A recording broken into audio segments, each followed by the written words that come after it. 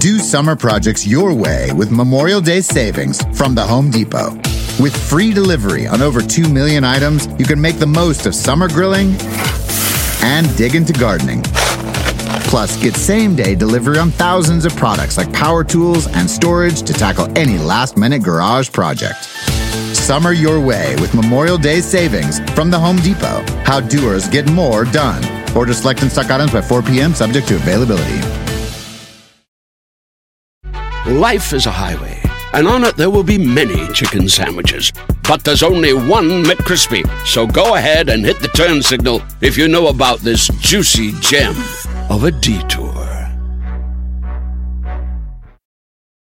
This work is a parody of Dan Carlin's Hardcore History podcast. Mr. Carlin is not associated with this production, and any views or opinions presented in this podcast are solely those of Alex Berg and Jason Green.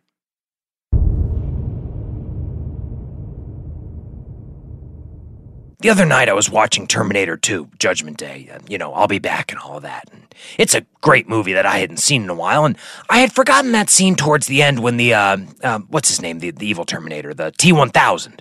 Well, I had forgotten the scene where the T-1000 crashes into the foundry and gets soaked with liquid nitrogen, and then Schwarzenegger says that great line, "Hasta la vista, baby," and fires his gun, and the T-1000 just explodes into hundreds of little pieces of... Well, in the movie, it was some sort of future metal, but I believe in real life it was mercury. Anyway, this future metal stuff is just scattered all over the floor. Hundreds of little blobs everywhere. And then one tiny piece touches another tiny piece, and they merge together to make a slightly larger piece. Then a few of the other small pieces do the same thing. And now they're big pieces too, and so on, until pretty soon there aren't hundreds of pieces of metal. There's one piece of metal. And the T-1000 has put himself back together again, like some kind of murderous Humpty Dumpty or something.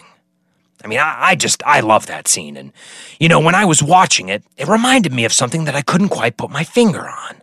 Then yesterday I was just puttering around the house when it hit me out of the blue, which is how these things always seem to happen, but what it reminded me of was Westeros.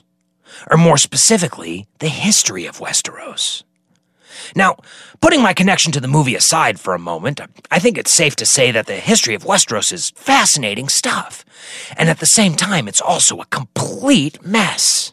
First off, you've got a landmass the size of South America with thousands of years of recorded history.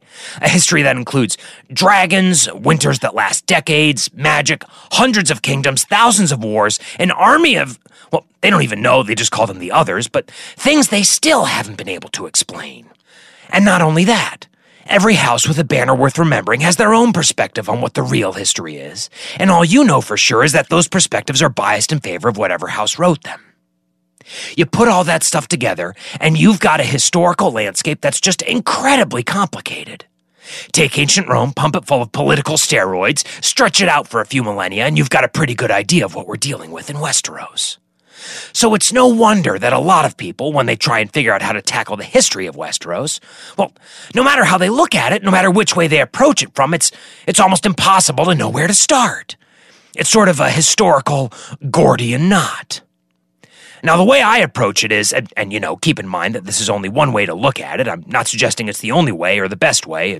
It's not our Alexander sword or anything like that. But the way that I wrap my head around the history of Westeros is by focusing on the history of all those kingdoms I was talking about. There used to be hundreds of them, scattered up and down the entire continent. And they were always fighting, too. I mean, one kingdom would fight another kingdom, and then afterwards, most of the time, nothing really changed, but sometimes one of them would get a little land from the other one, or some people, or maybe some fertile farmland, a valuable mine or two, or something that made it just a little bit stronger. And then maybe a few years would go by, and the two kingdoms would go to war again, only now one of them's stronger than the other one, because of all the goodies it got the last time around. So this time, it wins the war, and it absorbs the weaker kingdom into itself. And when you start going down through the centuries of Westerosi history, you see that scenario, or some version of it, happen time and time and time again. Until after a while, where once there used to be hundreds of kingdoms, all of a sudden there are just a few dozen. And then a few more centuries go by, the bigger kingdoms eat the smaller ones, and those few dozen get whittled down to 7. And then that holds for a while until pretty soon there aren't hundreds of kingdoms, there's just one kingdom. remind you of anything? Now, in the movie, the reason that all those little blobs of future metal were attracted to each other, well, in the movie, it's because they're part of a larger robot consciousness or something. I don't know. You'd have to ask James Cameron. But there is no larger robot consciousness governing Westeros, now is there? Instead, what pulled all those kingdoms together was the pursuit of power. And to me, that's the through line for the entire history of Westeros. That's how you can sort of contextualize those thousands of years of history. Because from the second that human beings step foot on Westeros, the pursuit of power has driven just about everything they've done. And back in the early days, power was sort of an easy thing to quantify, right? I mean, if you're one of the first men on Westeros and you've got a sword and the other guy doesn't, well, then you've got all the power. But as time goes on and civilization starts to take hold, you notice that the concept of power in Westeros, well, it starts getting a little difficult to define. I mean, if you've got a sword, but the other guy has 400 acres of grain-producing farmland, well, who has the power then? What if you had 2 swords, or 100, and they don't have grain, but milking cows, and ships, and technology?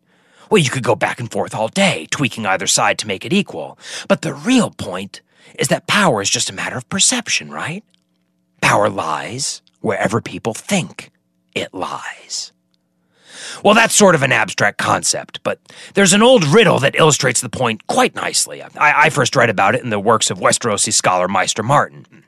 Now, I should say that normally for an episode like this, I'd consult 30 or 40 separate sources, but this is kind of like the situation you've got with Genghis Khan. Almost everything we know about the man comes from the secret history of the Mongols, and almost everything we know about Westeros comes from Meister Martin. He's almost, not quite, but almost the only game in town. Now, Martin attributes the riddle to Varys the eunuch, and personally I think it came from Tyrion Lannister, but then again, I'm not a historian, just a fan of history. Regardless, wherever it came from, it does a nice job of demonstrating the elusive nature of power. Quote, "In a room sit 3 great men, a king, a priest, and a rich man with his gold. Between them stands a sellsword, a little man of common birth and no great mind. Each of the great ones bids him slay the other 2. 'Do it,' says the king, 'for I am your lawful ruler.' 'Do it,' says the priest, 'for I command you in the names of the gods.' 'Do it,' says the rich man, 'and all this gold shall be yours. So tell me, who lives and who dies?" End quote. So who lives and who dies? Where does the power lie? Well, that's the question we'll be exploring over the course of this series, as we talk about one of the most ruthless, devastating conflicts in the entire history of Westeros. A conflict known as the War of the Five Kings. As you might have guessed, this is a story about power. People who have it, people who want it, and the decisions people are willing to make to get it. And it's also a story about the consequences of those decisions, because as we'll see, by and large, those consequences are oftentimes fatal. After all, when you play the Game of Thrones, you win or you die. So long as I'm your king, It's history. treason shall never go unpunished. The events. There's a brave men knocking at our door. The drama. Let's go kill them. The figures. When you play the Game of Thrones, you win or you die. It's hardcore Game of Thrones. Winter is coming.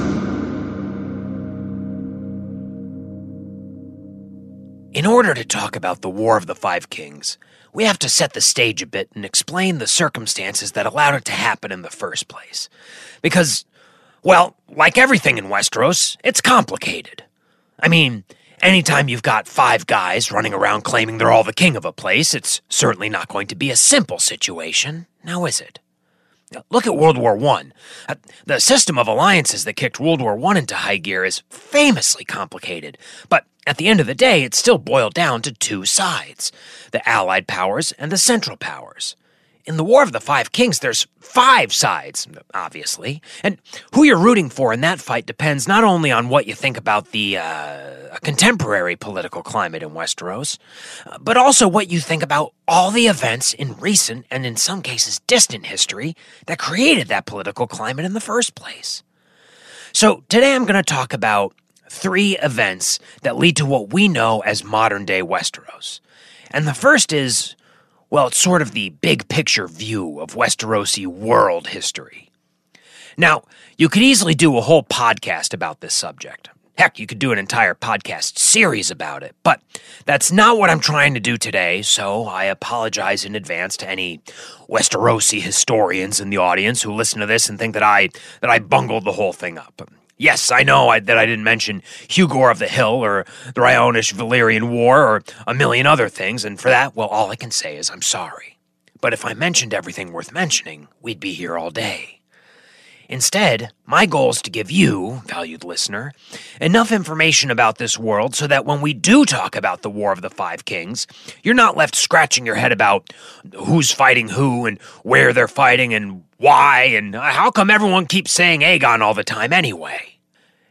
And this is a new problem for me, because when we talk about a story from, say, Europe, for example, you probably know a lot just by default about the major players on the European stage, because just about everyone knows the basic history and the basic geography.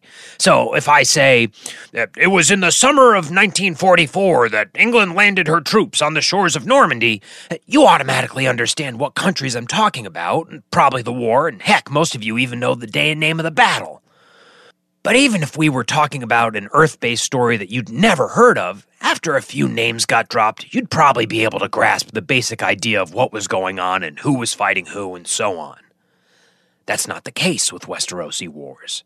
And so I'm going to do my best to give you, well, I guess the Cliff Notes version of their world history and get you up to speed. Now, if you had a big map of the world of Westeros and you laid it out, you'd notice 2 things right off the bat. First off, you'd probably point out that there would be a whole side of the planet that was missing. And that's because, given the technical limitations of the Westerosi, people simply don't know what's there. It would be like looking at a European map from 1500 years ago and asking them, hey, where's North and South America? And heck, where's Australia? They wouldn't have any idea what you were talking about because they didn't know those places existed. Same deal here. The second thing you'd notice is that the parts of the world that they do know about are made up mostly of 2 giant land masses. And there are lots of little islands around and some unexplored areas to the south, but really the whole known world is just 2 continents. One in the east and one in the west. The eastern continent is called Essos, and it's just this massive chunk of land. It's about the size of Asia, and it's actually sort of got the same shape as Asia, too. And then on the western side of the map is the other big continent, and it's got a name you're already familiar with, Westeros. You know, it's funny, as someone who's a huge fan of Westerosi history and is constantly impressed by the gravitas and grandeur of its stories and culture, I'm always a little amused that its name is, well, kind of just the laziest thing on earth. I always imagine some king in Essos talking to his subordinates and going, that nameless land to the west of Essos, from henceforth it shall be called Westeros. I mean, it's just the most on-the-ball name ever. But it must work for the Westerosi because they've never changed it. Anyway, while Essos is a long, wide piece of land, Westeros is a tall and skinny one. Imagine that someone took a continent the size of South America and stretched it out to resemble the shape of England, and you've got Westeros. Something worth quickly mentioning is that nobody is really sure where the top of Westeros actually is. The farther north you go, the colder it gets, and it doesn't get cold like, maybe I should put on a jacket cold. It gets cold like Antarctica gets cold. In fact, it's so cold and so dangerous that it's almost completely unexplored. It might as well be another country. It even has a different name from Westeros. It's called the Land of Always Winter. Sounds pretty cool, right? Pardon the pun. But getting back to the subject at hand, as far as continents go, Essos and Westeros are just absurdly close to one another. The only thing that separates the 2 of them is a long stretch of water called the Narrow Sea. Again, not always the most creative with their names, these Westerosi, but that's it. There used to be a tiny little strip of land that connected the 2 together, but it's long gone. We'll get back to that in a minute. And so now the only way to get between the 2 places is by ship. Now, Recorded Westerosi history starts somewhere between 8 and 12,000 years before the War of the Five Kings. Historians can't seem to agree on an exact number. I tend to lean closer to 8, but the truth is that nobody really knows. However, something that everyone can agree on is that up until 8,000 years ago, there were no human beings on Westeros. All of human civilization was rooted firmly on Essos, and by that I mean there were various nomadic tribes and maybe a tiny kingdom or two, but nothing that you or I or even Meister Martin would recognize as quote-unquote civilization. Which is not to say that Westeros was empty. Just the opposite. There were thousands and thousands of intelligent creatures living there. It's just that none of them were human beings. None of them were human beings. Let that sink in for a minute. We're talking about creatures feels like it must be the wrong word, or at the very least pretty insulting, but I don't know what else to say. Non-human races, is that any better? Well, if not, my apologies to all of my non-human listeners. But back then there were 2 of these non-human races that called Westeros home. The first was a race of giants. A group that, could sort of pass for human if they weren't 14 feet tall and covered in hair. And these must have been just incredible to see. I mean, I remember seeing Kareem Abdul-Jabbar, the basketball player, at an airport one time and being absolutely shocked at how big he was. And he's 7 feet tall. These giants were twice that size. They were big enough to ride mammoths into battle. And not like Hannibal would ride elephants into battle with a turret to hold the human riders. Giants could just throw one leg over the side of a mammoth, grab a club the size of a tree because it was a tree, and off they'd go. Cavalry riders on steroids. They must have been quite a sight. And then there was the second non-human race, who were called the Children of the Forest. And if the giants looked like big humans, the children, well, as you probably guessed, they looked like tiny humans. They were around 3 feet tall, they had pointy ears, they dressed in clothes that they made from trees and shrubs and bark, and, there are a few differences, but basically the Children of the Forest were kind of like elves. Or at least that's how I think of them. I'm sure some Tolkien fans in the audience can tell me how exactly I'm wrong. But until then, I'm going to keep thinking of them more or less as elves. So if you hear me use that term, no, I don't really mean elves. I just mean children of the forest, and I'm not particularly great on the finer points of non-human anthropology. Now, during this time, things in Westeros were pretty good. I'm sure that the giants and the children would argue every once in a while, but by and large, they seem to have gotten along. If not well, then okay at the very least. As far as I know, no big wars, no genocides, or anything like that. Which isn't too hard for me to believe, because really there wasn't that much for them to fight over. I mean, neither race built anything, there were no cities or roads or anything like that, and neither of them tried to accumulate personal wealth either, so nobody's going to war over gold mines or valuable trading ports or anything like that. It just didn't happen. Instead, the Children of the Forest had a culture that seemed to be focused on achieving a symbiotic relationship with nature, while the giants were apparently very happy to just lumber around, smashing things and looking for stuff to eat, and then smashing some more things. Very giant-like behavior. In fact, the only thing that the children seemed to have built that they actually valued were these faces that they'd carve into a type of tree called a weirwood. And they're still around today. If you're on a walk and see a weirwood with a face on it, that's called a heart tree. I've seen a few before, and they're really very impressive. A bit spooky, though. The trees are bone white and have this explosion of red leaves that look just like blood, but impressive nonetheless. Evidently, the children worshipped these heart trees, or at the very least considered them an important part of their communities. And as far as I know, the giants never messed around with them. So, again, my point is that things were, by and large, pretty peaceful on Westeros because nobody was competing for anything.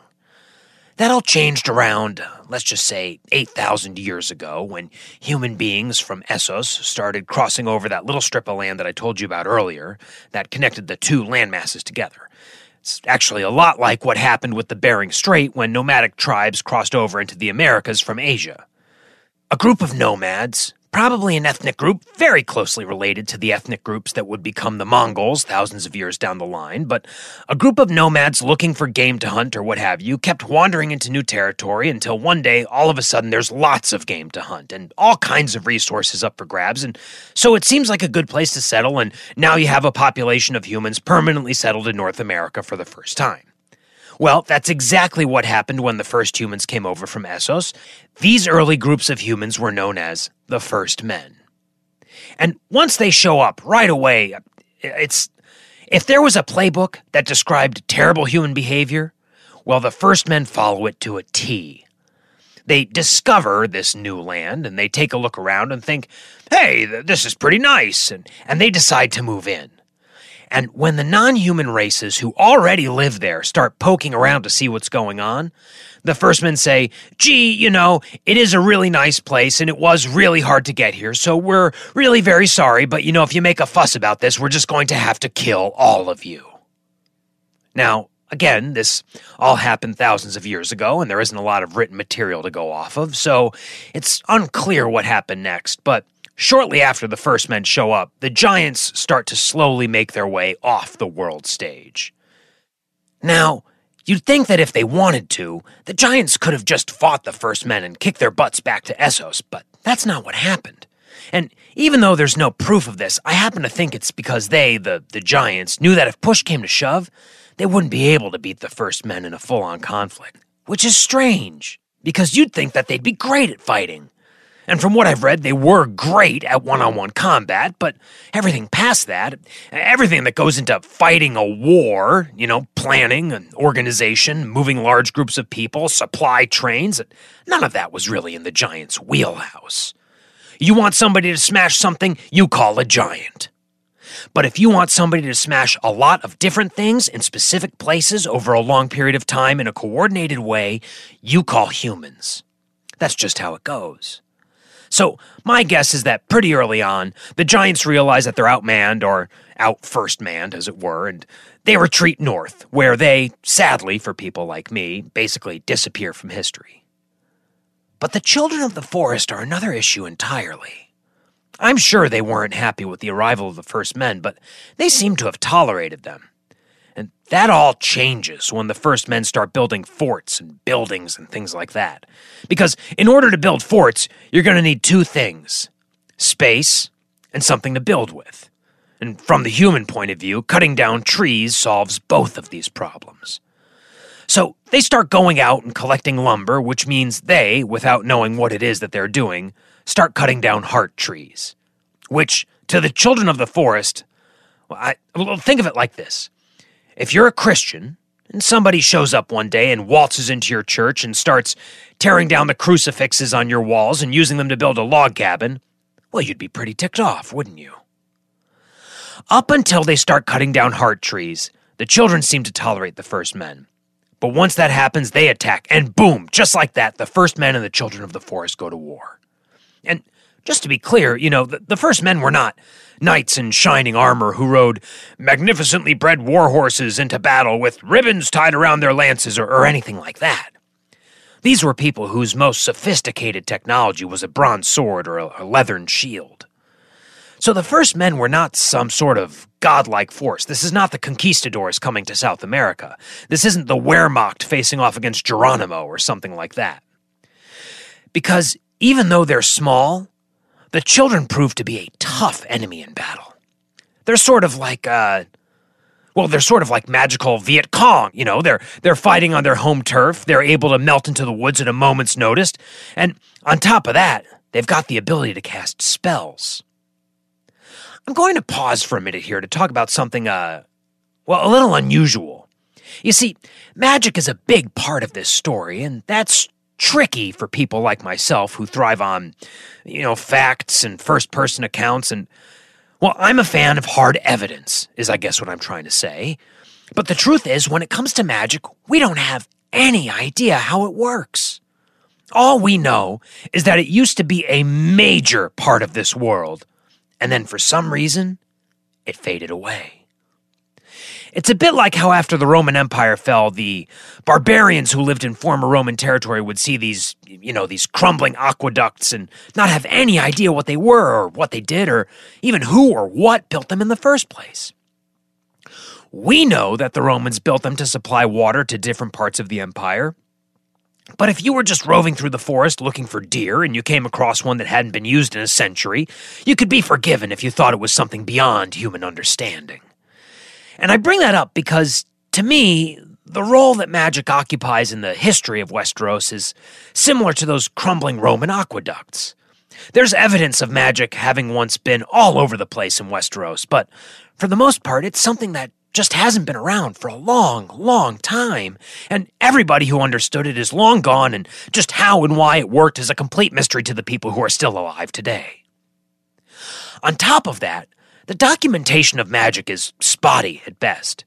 So even if we read about a spell someone cast, there's no telling how much of what we're being told is embellishment or accurate or just flat out wrong.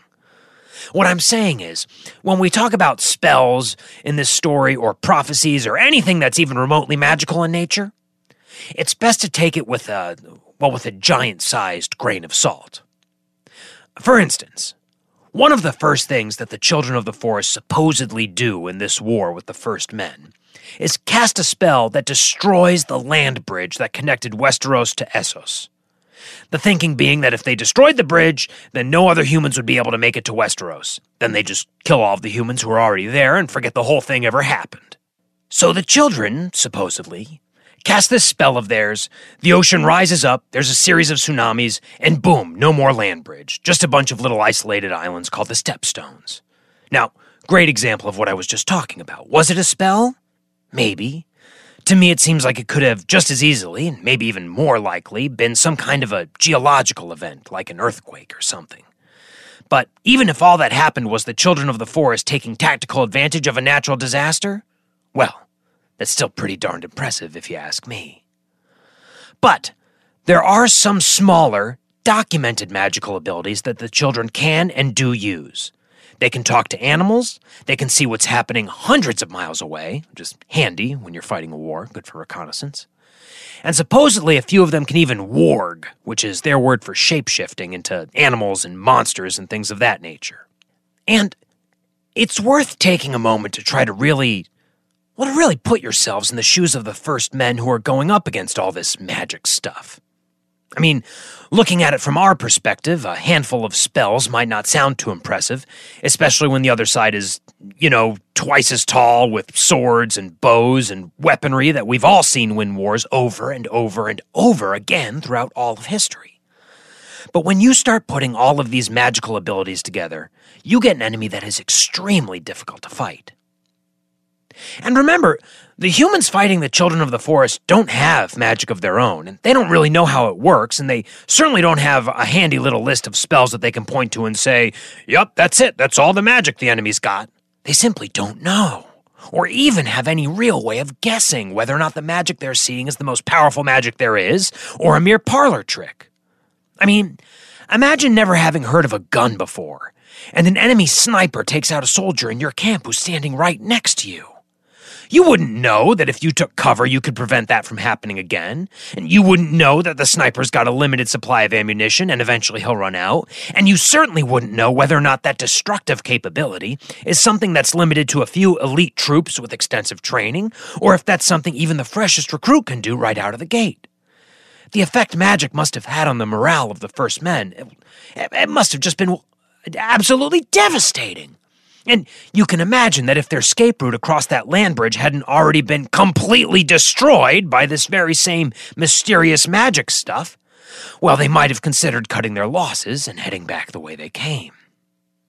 Only that isn't an option anymore. The First Men have no choice but to hunker down and fight. And that is exactly what they do. The war between the First Men and the Children of the Forest goes on for hundreds of years, and it's basically just a slog. No major battles that we know about, just a lot of skirmishes and attacks and things of that nature. Most scholars think that in spite of the magic, the First Men would have eventually won, but that doesn't change the fact that if you're fighting for hundreds of years, even if you're the stronger side, you're eventually going to start thinking to yourself, gosh, I sure could use a couple of years where I wasn't trying to build a farm, raise a family, and battle some magic-wielding elves. Which is why both sides eventually agree that the war is basically just an enormous waste of time and energy for everybody involved. Now, in the middle of Westeros, there's this big lake called the God's Eye, and in the center of the God's Eye, there's an island called the Isle of Faces. I believe because most of the trees there are heart trees, and this is where the children and the First Men meet to see if they can hammer out some sort of lasting peace agreement. And they do! It's known as the Pact, and it basically says that the First Men get all of the open spaces in Westeros, the children get all of the deep areas of the forests, and most importantly, both sides will stop killing each other. And then, as quickly as it started, the war is over, and the First Men start spreading out across all of Westeros. They form hundreds of little kingdoms up and down the continent, and soon enough, Westeros has gone from having no human beings to being filled with them. It's an interesting time, and one that reminds me a lot of, mythologized Viking history. There are battles and wars and quests and heroes and villains and monsters and all sorts of stuff. It's a time known as, and boy, I love this name. It's called the Age of Heroes.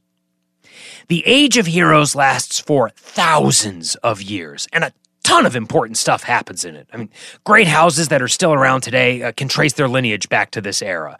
The Wall, an 800-foot-tall wall made out of magical ice, stretches across the entire continent, is built during this time.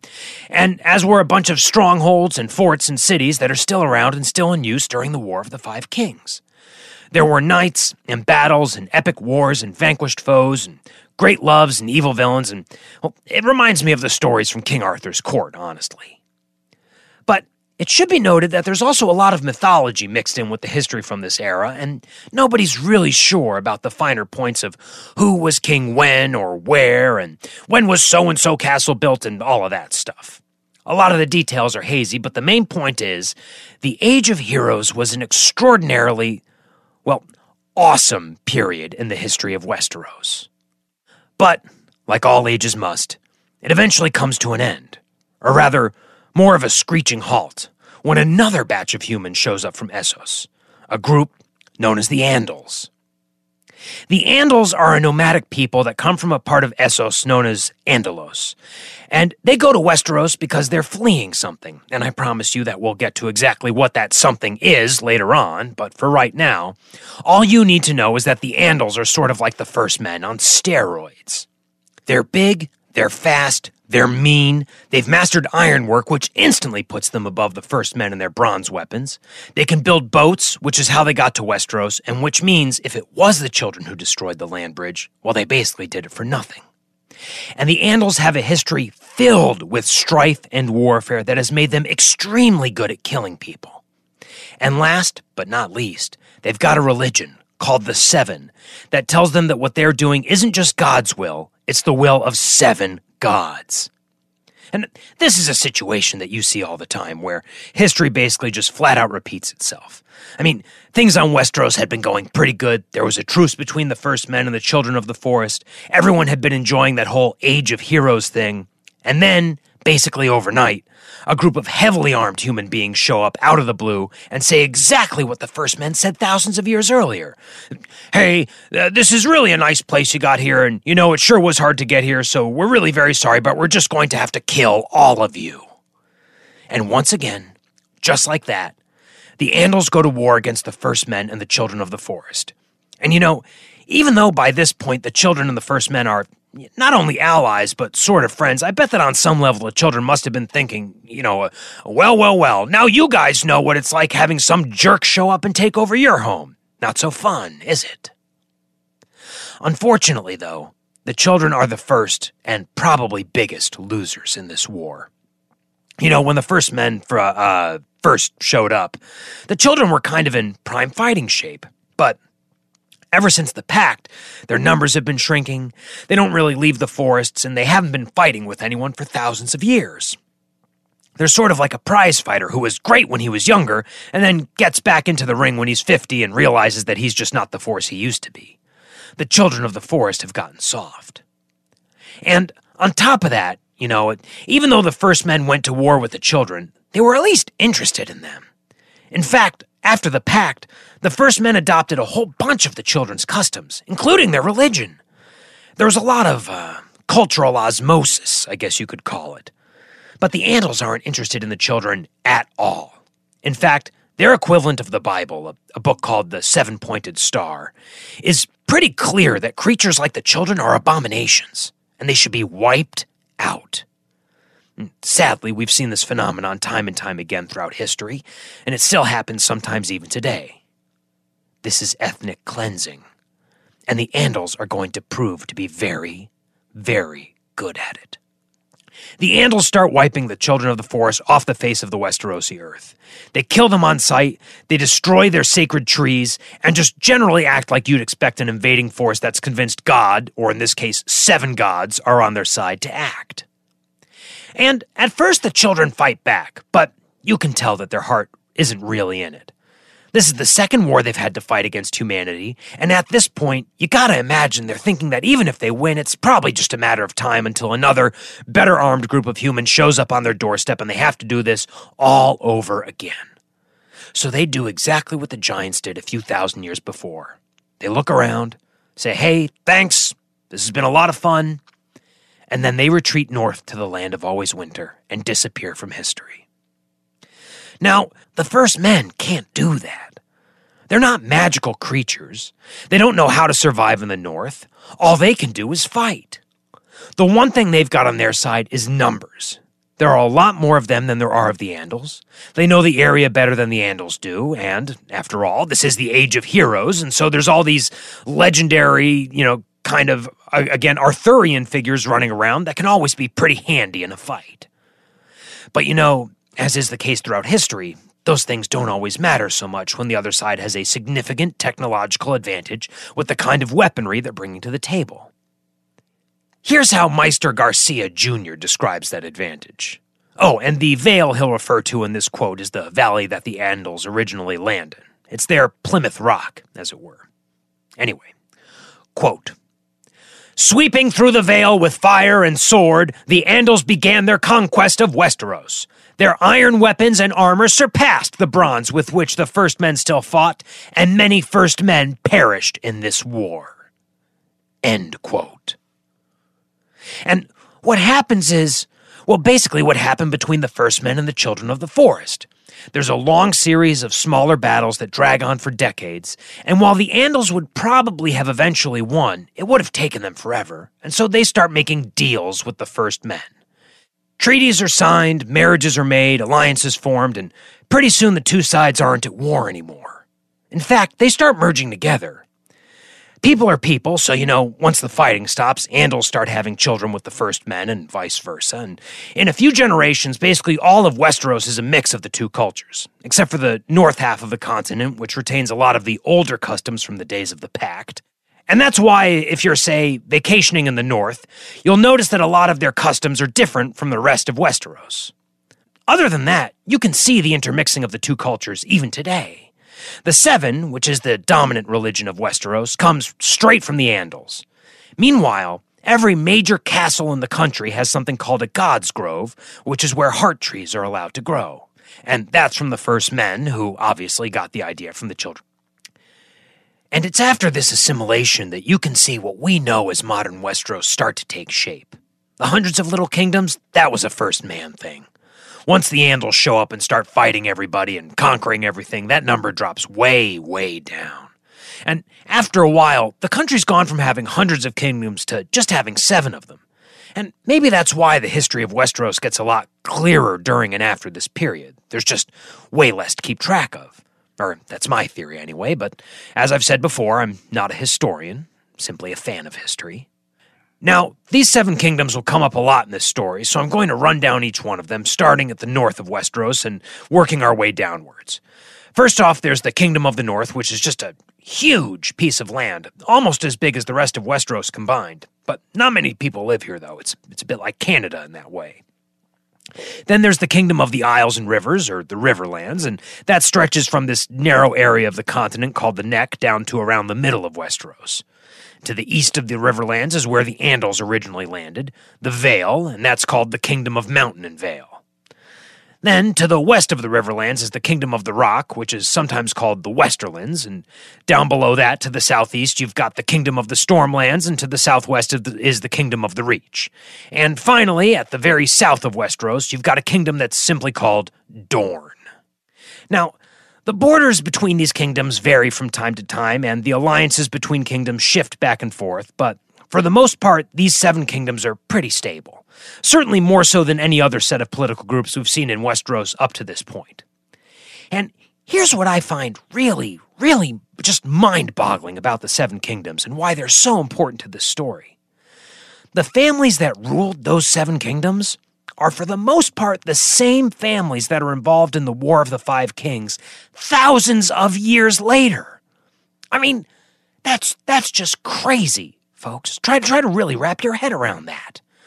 If you wind the clock back 3,000 years today, I mean, with the exception of maybe some of the ancient Israelites, you'd have to be an expert to recognize any of the prominent family names from back then. I mean, it's not like 3,000 years ago, House Obama was ruling over North America.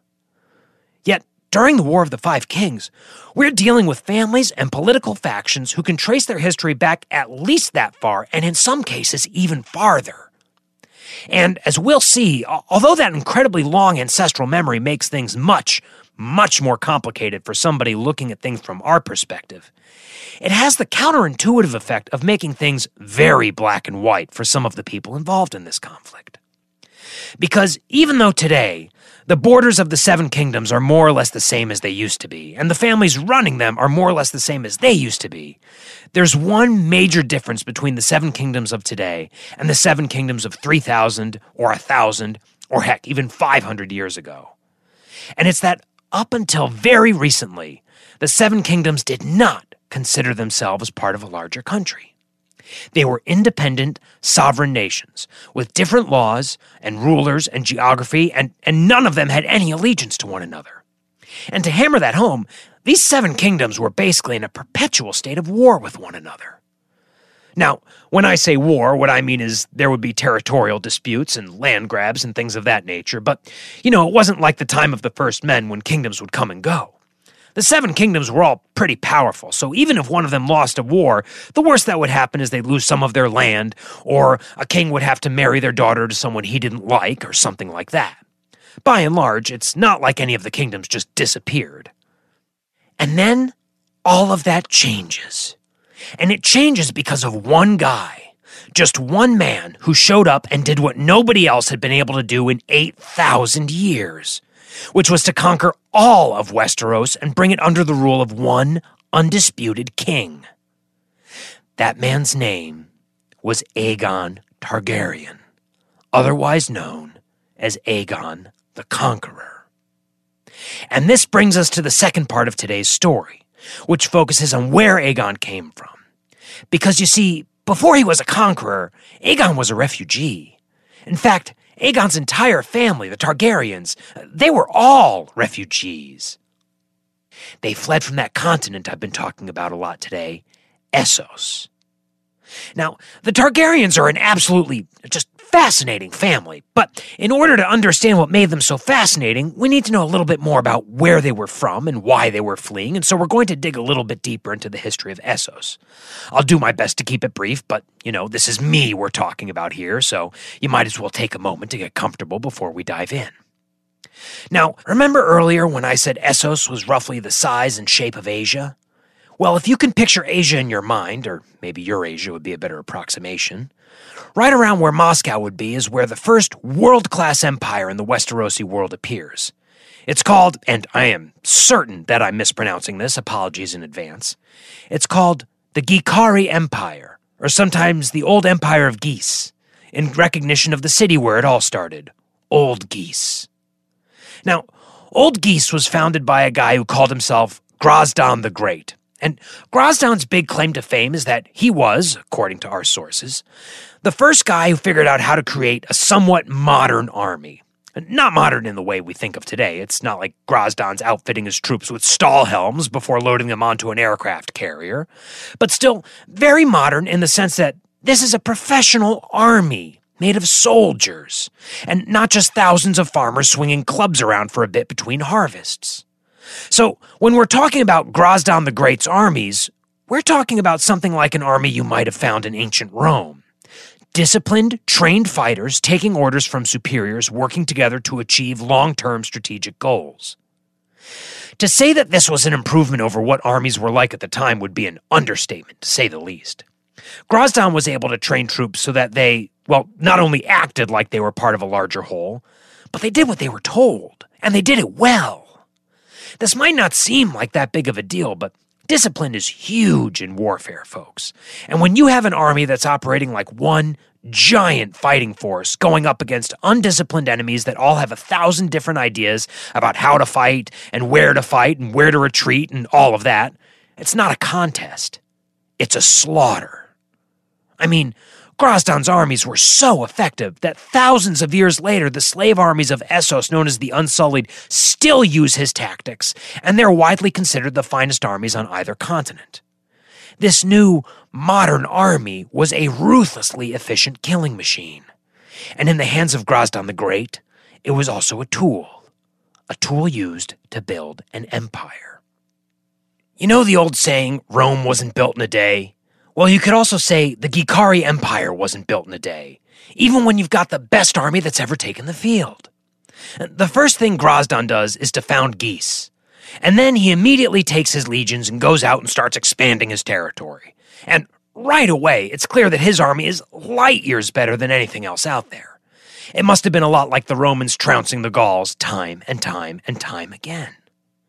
So after a while, Grozdan's gone from having one city that he founded to having quite a few that he conquered, and then all of a sudden he's got an empire.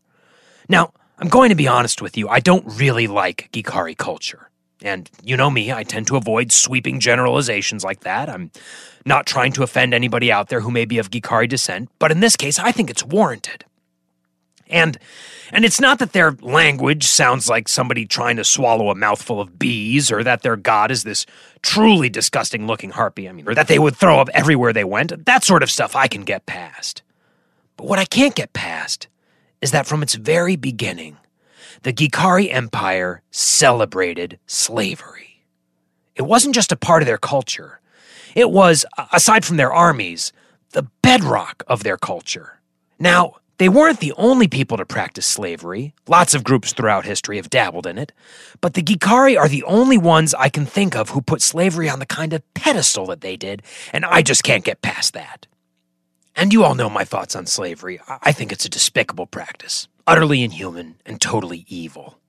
As far as I'm concerned, as soon as you start using slavery for any reason, you're immediately invalidated as being worthy of having power on a global scale. One of its more despicable qualities is that once slavery becomes a cornerstone of your country's foundation, the next step is for it to become part of your country's economy. And once that happens, it's like bone cancer. It's just incredibly hard to get rid of without destroying everything it touches. I mean, even during the War of the Five Kings, which is thousands of years later, there are still 3 major cities that the Gikari founded that are 100% economically reliant on selling human beings into slavery. Thousands of years later. Slavery is a disease that's very, very difficult to cure. And unfortunately, it's a disease that is very good for some parts of its host. I mean, if you had bone cancer, and instead of killing you, it made you stronger, you probably wouldn't be in a rush to go see your doctor. The Gikari, with the help of this slave trade that they not only set up, but invented, were able to grow even stronger than they already were. And pretty soon, they were the most powerful force in Essos by a long shot. And they stayed that way for thousands of years. Until, well, if you could have zoomed out of the Gikari Empire on a map and then flown west a few hundred miles and zoomed back in, you'd arrive at a peninsula that was interesting for 2 reasons. The first was that it had some of the best farmland in the world. And part of the reason it had such great farmland is that this peninsula was ringed by 14 massive volcanoes called the 14 Flames. At the base of these volcanoes lived a group of people known as the Valyrians, a group of people that were shepherds, not exactly the kind of folk you'd expect to take down an empire of slavers with the most powerful army on the continent, is it? The Valyrians herded sheep, they set up farms, and that was about it. The only really interesting thing about them was that physically they looked different from just about everyone else. They tended to have this bright silver hair and violet eyes, but other than that, they were actually sort of boring. It's not even like the way they herded sheep was particularly revolutionary or interesting. I mean, if you had a contest to pick the people least likely to shake up Essos, the Valyrians would win hands down. But even though the Valyrians themselves might not be all that interesting at this point, the place they live sure as heck is. I'm not a geologist, but I'm pretty sure that having 14 volcanoes all crowded around one peninsula is a pretty rare setup. And these boring ancient Valyrians are just sitting smack dab in the middle of it all, herding sheep.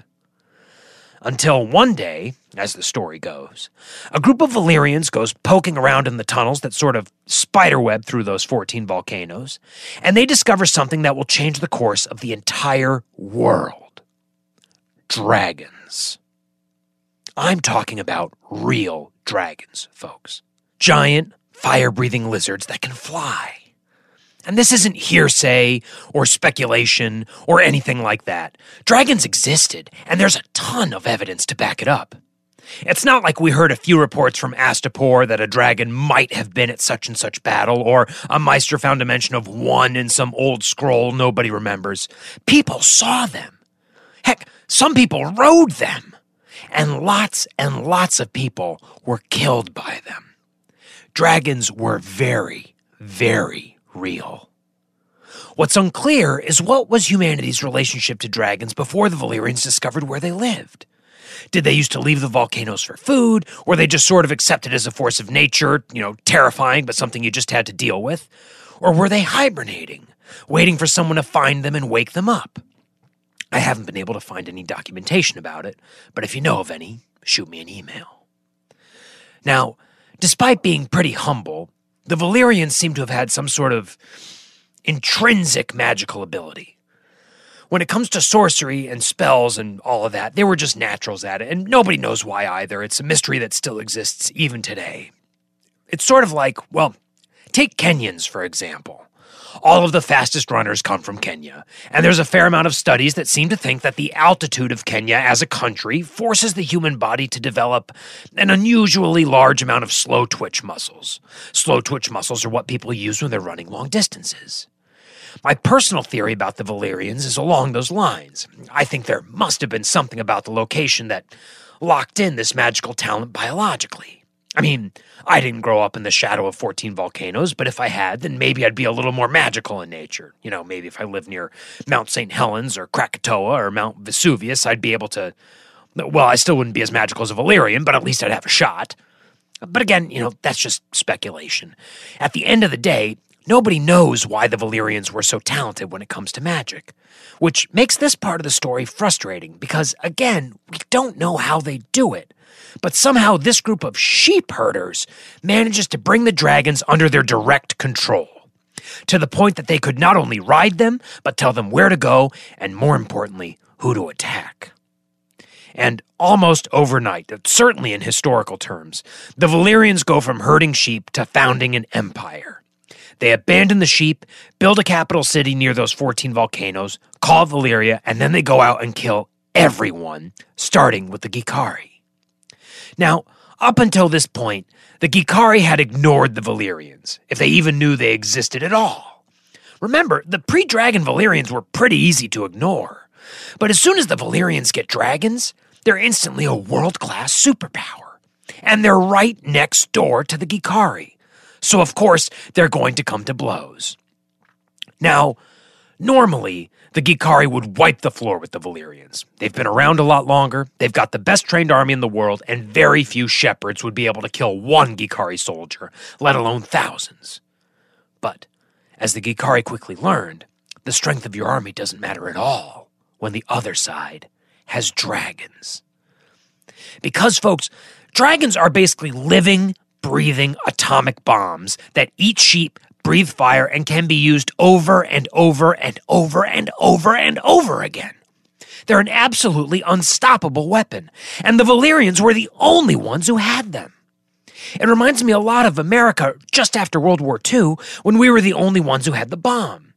I mean, just the threat of another Hiroshima or Nagasaki was enough to keep a tense kind of peace for a little while. Imagine if we were the only ones who had the bomb and the only people on the planet who had an air force. I mean, if you were a country who didn't like what we were doing, there wouldn't have been much you could do about it. Of course, atomic bombs were incredibly complex machines that took a long time to make, and you could only use each one once, and so the sheer difficulty and cost of making one ensured that they couldn't just be detonated willy-nilly, and I think that we're all pretty thankful for that. But in the case of the Valyrians, they've got tons of dragons.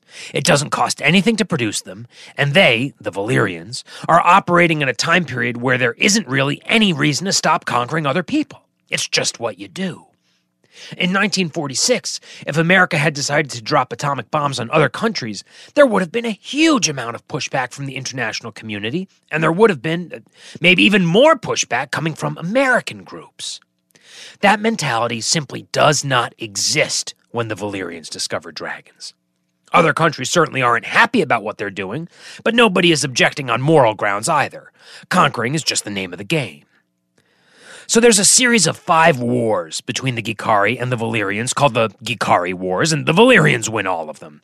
And I think the reason that there were that many wars at all, instead of, say, 1, is because at this point, the Valyrians are still getting their sea legs in terms of how to fight wars with dragons. Their dragon legs, I guess you could say. Because, again, nobody's ever used dragons before. This is an entirely new kind of warfare that the Valyrians are basically making up as they go along. And if the Valyrian army of the 5th Gikari War had met the Gikari army from the 1st Gikari War, well, I guess the outcome would have ultimately been the same, but the Valyrians would have just gotten there a lot faster. After the Valyrians win the 5th Gikari War, they introduce themselves to the world. You know how in Victorian England, or sometimes the southern United States, a lot of times when a girl turns 15 or 16, her parents will have a debutante ball so that their daughter can be properly introduced to society? Well, after the 5th War, the Valyrians have their debutante ball.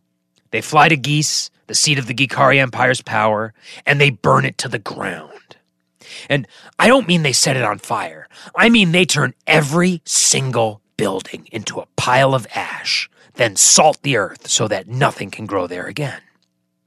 And you know, the term scorched earth gets thrown around a lot in military history, but in this case it's not hyperbole. It's a literal description of how the earth looked after the Valyrians were finished. That's how the Valyrians announced their arrival as a new player on the global stage. And they made certain that everybody heard them loud and clear. If a dragon comes knocking at your door and you don't open it, that dragon will burn your entire city to the ground. After they've wiped out the Gikari, the Valyrians start building, well, they call it a freehold for some governmental reasons, but it's basically just an empire, and it reminds me a lot of the Roman Empire, because with Valyria, they've got this capital city with beautiful architecture and culture and art, and everything's great, and from there they branch out and build other cities and conquer other nations, and they connect all of them with these amazing roads that they build using magic that are essentially indestructible, and slowly but surely they bring most of Essos under their control. Although they would probably say that they civilized all of Essos, and there's some truth in that terminology as well. Of course, there's a dark side to all that civilization. First off, they had to kill a whole bunch of people to get it. But also, there's a lot of work that goes into building, let alone maintaining an empire. And not only is there a lot of work, but it's expensive. How are you going to pay for all this expansion you're doing? Well, when the Valyrians went snooping around the volcanoes, they discovered that those volcanoes were riddled with gold deposits, which some Meisters say is the reason the dragons were living there to begin with. And not to get ahead of myself here, but there's a wonderful kind of irony to the way in which the rise of the Valyrian freehold would have been impossible without the very same system of volcanoes that eventually led to its downfall. Now, it should go without saying that mining inside active volcanoes is incredibly dangerous. It's the sort of work that no self-respecting Valyrian citizen would do. Still, there's wars to fight and an empire to build and all sorts of expensive stuff, so one way or another the Valyrians had to get that gold. And they got it by using the one piece of Gikari culture that they actually adopted after the wars. They do it with slaves. Thousands of them.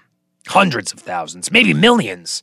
I mean, there was an unspeakable level of suffering that took place to keep that empire going, and it was suffering that lasted for generations. Want to get all the gold out of that volcano? Well, just send wave after wave of slaves down there for a few hundred years and you'll have your gold. And the Valyrians didn't just use slaves to mine. Their entire empire was built both literally and figuratively with slaves. Remember what I was saying about slavery being a cancer? Well, when the Valyrians interacted with the Gikari, they got infected with it, and they expanded the slave trade in ways the Gikari never could. The scope of the Valyrian freehold was so much larger than that of the Gikari Empire that it represented an exponential rise in the enslaved portion of the population. The amount of human suffering must have been absolutely staggering. But if you weren't a slave, you'd probably really enjoy being a part of the freehold. Lots of trade, lots of money, a stable government, secure borders, what's not to like? Meanwhile, if you didn't live in the Valyrian freehold, then the Valyrian freehold must have been pretty terrifying. Whatever Valyria wanted, Valyria got, because nobody wanted to make a fuss, have their cities be burnt to ash, and then spend the rest of their lives building new cities for the people who burnt down theirs. Again, it was a pretty cushy deal for the Valyrians, but mostly because everybody else was getting the short end of the stick. Now, for a few thousand years, the Valyrians let their western border be defined by this 1,000-mile-long river that bisected Essos. It's called the Rhoyne, and all the hundreds of little towns that stretched up and down the river formed a loose coalition known as the Rhoynish Empire. And for a few thousand years, the two empires had a sort of uneasy peace going. You stay on your side of the river, and I'll stay on mine, and we'll leave it at that. But then, after a few thousand years have gone by, the Valyrians start looking past the Rhoyne and saying, hey, what's over there? Can we conquer any of it? We sure could go for some more land and more slaves. Well, one of the things that was to the west of the Rhoyne was a group of people you're familiar with called the Andals.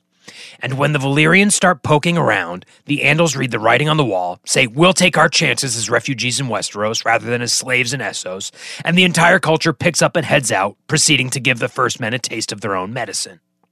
After the Andals leave, the truce between the Rhoynish Empire and the Valyrians holds a little bit longer, but eventually it breaks down and the two powers go to war.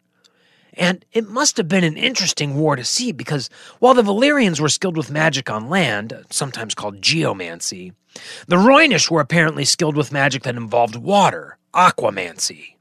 And remember, the Valyrians were shepherds originally, very much tied to the land, and the Rhoynish are so at one with this Amazon-sized river that they share the same name. And the Rhoynish aquamancers are said to have spells that turned any body of water into a devastating weapon of mass destruction. So, there are stories of tidal waves aimed at Valyrian armies, giant water spouts fired up into the sky taking down dragons, and all sorts of absolutely fascinating magic.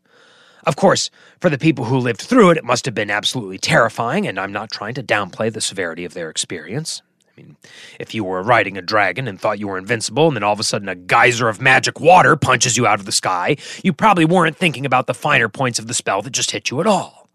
But from a historical perspective, this is really fascinating stuff. But at the end of the day, the Valyrians won because, again, folks, you just cannot beat dragons in war.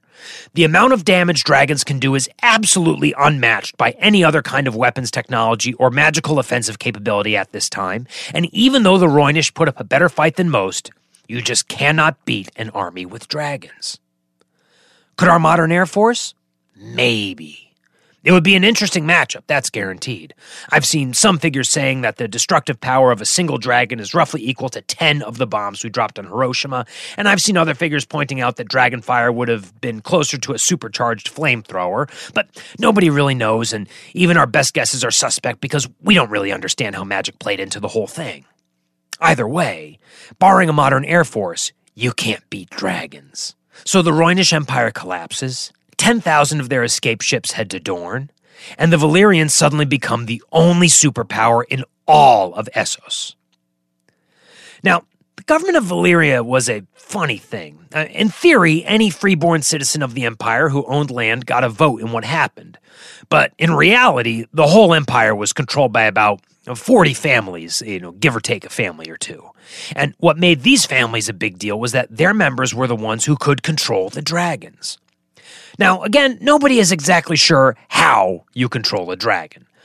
The best that our sources can tell us is that since the ability to control dragons appears to have followed bloodlines, the documentation on bloodlines from ancient Valyria is as good as it can possibly be, it seemed to be a mixture of some sort of innate genetic dragon ability, possibly combined with magic. But whatever it was, it seems to have been a skill set that was rare even among the Valyrians. And it was a skill set that these 40 families had and were able to pass down to their descendants.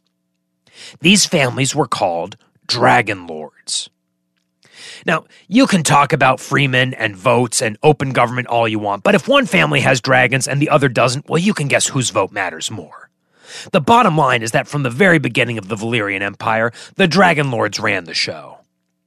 And one of these Dragon Lord families had a surname that you'll hopefully remember: Targaryen. They're arguably the most important refugees to ever set foot on Westeros. And the Targaryens weren't the most powerful of the Dragonlord families. In fact, they seem to have been on the weaker side. But, they had dragons, so weak is a relative word here. Even the weakest of the Dragonlord families is still stronger than most nation-states on the face of the planet at this point in history, and stronger even than any of the kingdoms involved in the War of the Five Kings. It's just that they're playing in a higher league.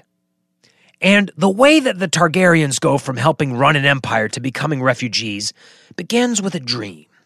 And by the time this dream happens, Valyria has been the cultural top dog of Essos for thousands of years. The empire's never been better. Things are going great. And then, one of the Targaryens, a girl by the name of Daenerys, has a dream, although nightmare is probably the better word for it. Because Daenerys dreams that at some point in the near future, all of Valyria, mighty, unbeatable, dragon-protected Valyria, is going to be destroyed. She doesn't know how, she doesn't know when, just that it's going to be soon and that the devastation will be total. When she wakes up, she goes and tells her father, the head of the Targaryen family, a man by the name of Aenar, about this crazy dream she had, and he believes her. Which isn't too strange because Daenerys apparently had a history of dreaming things that eventually ended up coming true. And again, this is a culture that not only believes in magic, but in a lot of ways is built on it. So, whereas if your daughter had a bad dream, you might just get her a glass of water and let her sleep in your room for the rest of the night. When Aenar's daughter has a bad dream, he asks her about it. And he listens like his life depends on it, because it very well just might. So Aenar hears this dream and realizes that he's got to let some people know about this completely unknown but 100% deadly, impending cataclysm. And he does exactly that. He goes before all the other Dragon Lords and says, here's the deal.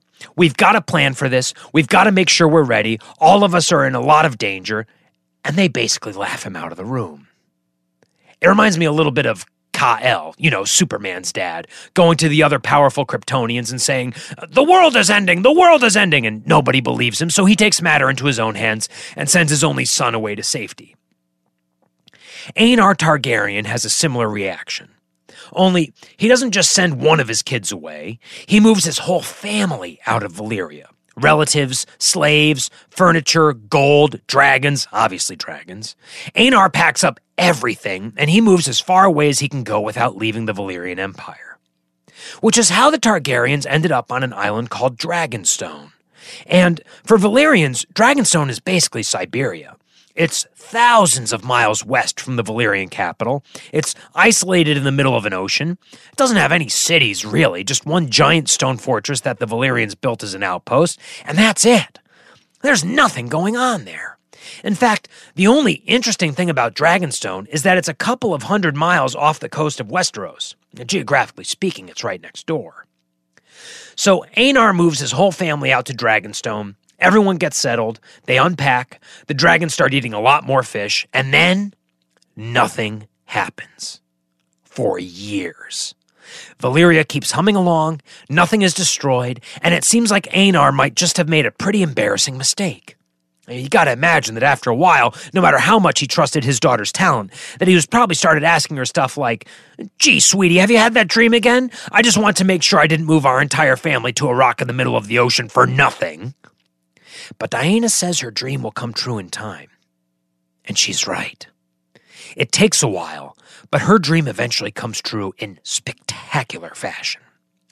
12 years after the Targaryens land on Dragonstone, the Valyrian freehold is destroyed by an event known only as the Doom. And details about the Doom are scarce, because anyone who was in a position to see what happened was killed. But this is what we do know. On a perfectly nondescript morning, those 14 volcanoes I told you about earlier, the ones where Valyrians discovered dragons and had slaves mine the gold used to build their empire, those 14 volcanoes erupt all at once, with no warning. This mass eruption triggers some sort of geological chain reaction, and every hill or mountain in Valyria explodes, all at the same time. One of the best-known volcanic eruptions I can think of is the 1883 eruption of Krakatoa, which was a volcano in the Dutch East Indies. And when Krakatoa erupted, the sky turned red. In fact, it was so red that locals called the fire department to put out the fires as far away as New York City. The explosion was so loud that it reverberated around Earth for nearly a week afterwards, and the volcano threw so much soot and dust into the air that enough sunlight was reflected back into space to cool the entire planet by over 2 degrees Fahrenheit for the next 5 years. And Krakatoa was one volcano. The Doom was 14. To say that the Doom was catastrophic would be the understatement of a lifetime. The suffering caused by the Doom must have been absolutely unfathomable. And it's not just humans who suffer because of this. The dragons are wiped out. Dragons came from those volcanoes, remember? And just because the Valyrian freehold had been growing its population didn't mean that the dragons had too. Throughout Valyrian history, the dragons stayed close to those volcanoes. So any dragons that were sleeping in them when the Doom comes, they're killed immediately. Wiped out. And any dragon that was in flight nearby, well, the eruptions from the volcanoes, which, remember, now stretch across the entire country, catch them in the air and burn them to death. And it doesn't stop there. After the volcanoes explode, a series of massive earthquakes kick off, which level anything left standing. And then, to top it off, the earthquakes trigger a series of tsunamis that come roaring over the country and turn the whole mess into an ocean. This isn't one natural disaster, folks. It's a series of natural disasters, any one of which would cripple any empire in history. And during the Doom, Valyria gets them all at once. All of this devastation builds and builds until finally the peninsula where the Valyrians used to herd sheep, where they built the seat of their empire, is just torn off the mainland of Essos and shattered into hundreds of jagged little islands. Meister Garcia describes the devastation in his book, The World of Ice and Fire, thusly. Quote, "The one thing that can be said for certain is that it was a cataclysm such as the world had never seen. The ancient and mighty freehold, home to dragons and to sorcerers of unrivaled skill, was shattered and destroyed within hours. It was written that every hill for 500 miles split asunder to fill the air with ash and smoke, and fire so hot and hungry that even the dragons in the sky were engulfed and consumed. Great rents opened in the earth, swallowing palaces, temples, and entire towns. Lakes boiled or turned to acid, mountains burst, fiery fountains spewed molten rock 1,000 feet into the air, and red clouds rained down dragon glass and the black blood of demons. To the north, the ground splintered and collapsed and fell in on itself as the angry sea came boiling in. The proudest city in all the world was gone in an instant. The fabled empire vanished in a day." End quote. Think about that. In one day, an entire species, dragons, are wiped out. The biggest city in the world is destroyed, and all of the Dragonlord families are annihilated. Except one. Far away on Dragonstone are the Targaryens, And, thanks to a dream, not only are the Targaryens alive, but they're the last of the Dragon Lords, which means they're the only people on the entire planet who have dragons. Which makes them unique, obviously. It's a lot of power for one family to hold, right? If you suddenly were the only person in the whole world who had atomic bombs, what would you do? Well, I can tell you what Aenar Targaryen does. Nothing. He and his family stay on Dragonstone and, basically just have to watch as Essos tears itself apart. Obviously. I mean, Valyria, which had been the big dog in town for thousands of years, is gone overnight. That's a massive power vacuum, folks, and the results are devastating. Wars break out all over the continent and go on for decades. It's a time known as the Century of Blood. And during this century, the Targaryens sit on Dragonstone and watch this unfold and just kind of keep to themselves. Now, earlier I mentioned that the interesting thing about Dragonstone was how close it was to Westeros. And the reason that's interesting, to me at least, is because it suggests that the Valyrians had to know that the Seven Kingdoms existed. And yet, they never bothered them. This was an empire that loved nothing more than conquering other nations, and when they discovered a whole continent that was rich with fertile land and mines and millions of potential slaves, they left it alone. They never bothered it.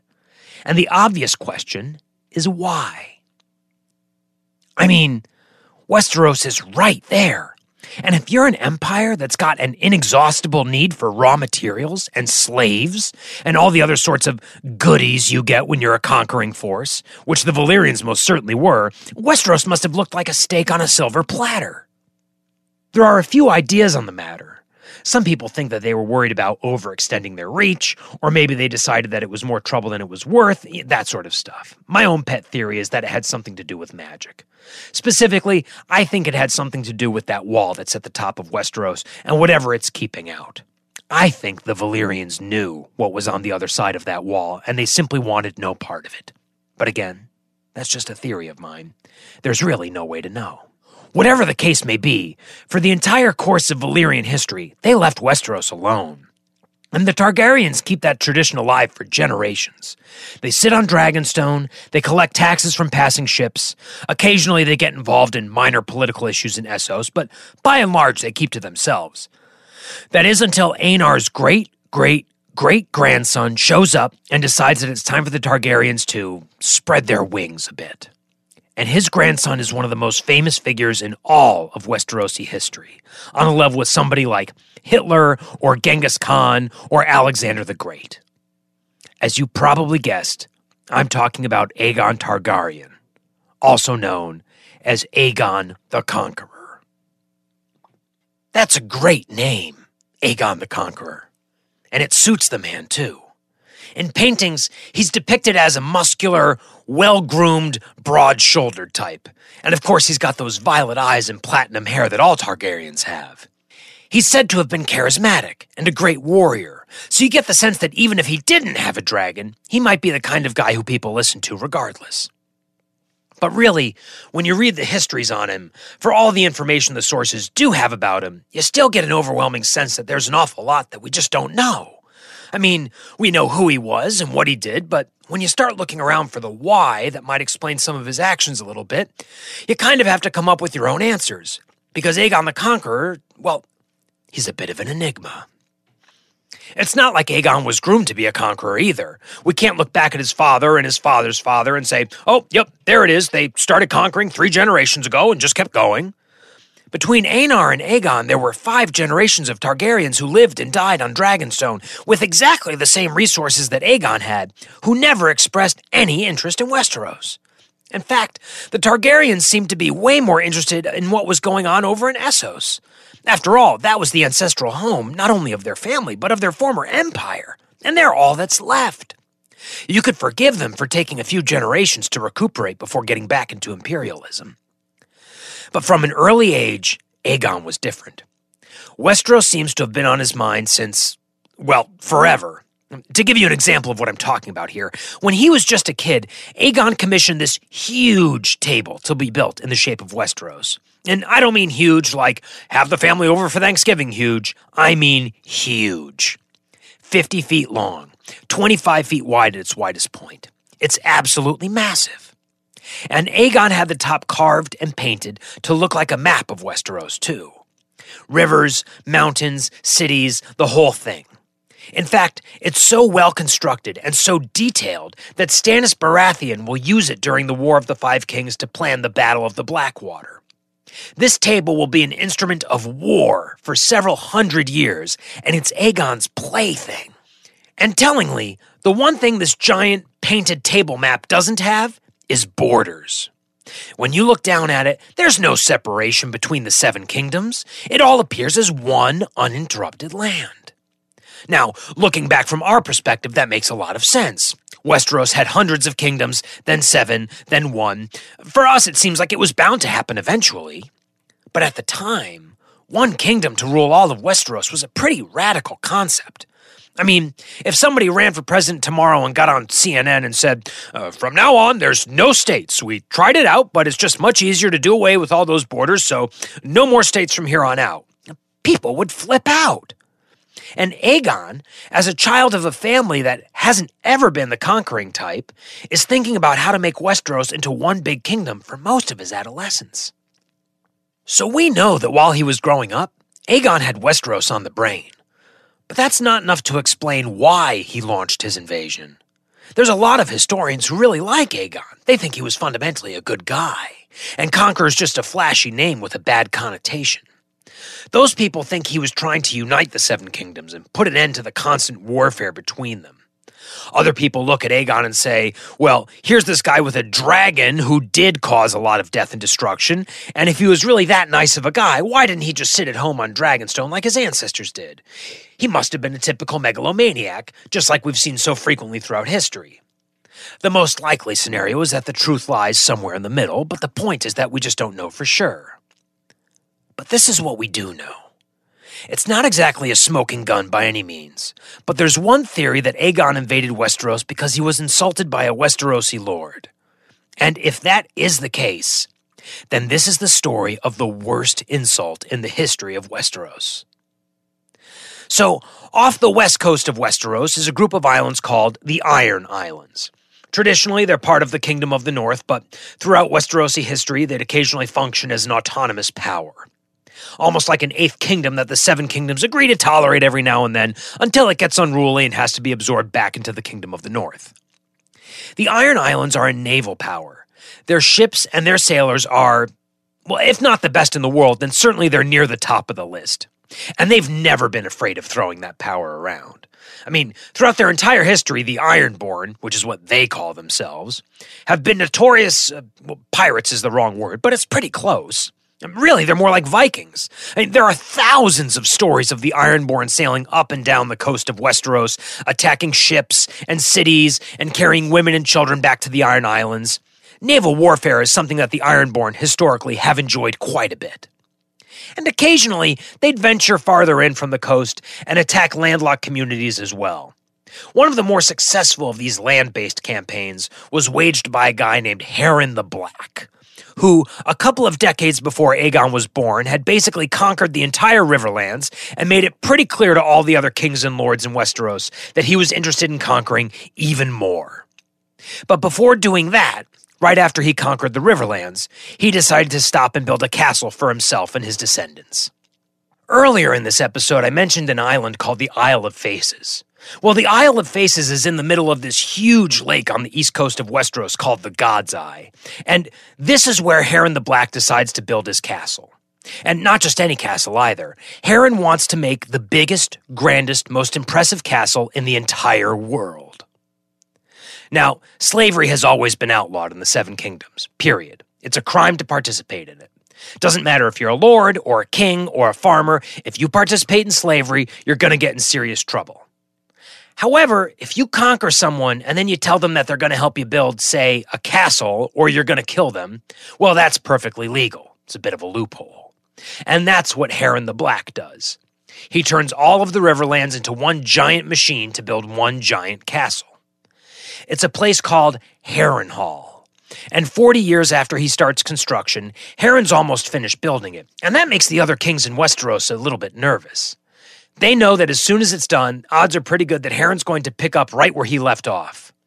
After all, the Ironborn have always wanted to be an independent, sovereign kingdom, and now that Harren the Black has a foothold on the mainland, they finally have enough farmland to supply a land army. If you're a king in Westeros when Harrenhal is completed, you have good reason to be worried. And the person who's the most worried about this is the king of the Stormlands, a guy named Argilac Durrandon, the Storm King. The Stormlands border the Riverlands to the southeast, and Harrenhal, well, you know that saying of Sarah Palin's, how she could see Russia from her front door? Well, you can literally see the Stormlands from Harrenhal's front door. They're right next to each other. And not only that, but at this point, the Stormlands aren't a particularly powerful kingdom. The Dornish have been raiding their southern border, and the Reach had been doing the same from the east. They were surrounded by hostile kingdoms, and over the years the constant skirmishing and retaliation had taken a toll on the Stormlands' resources.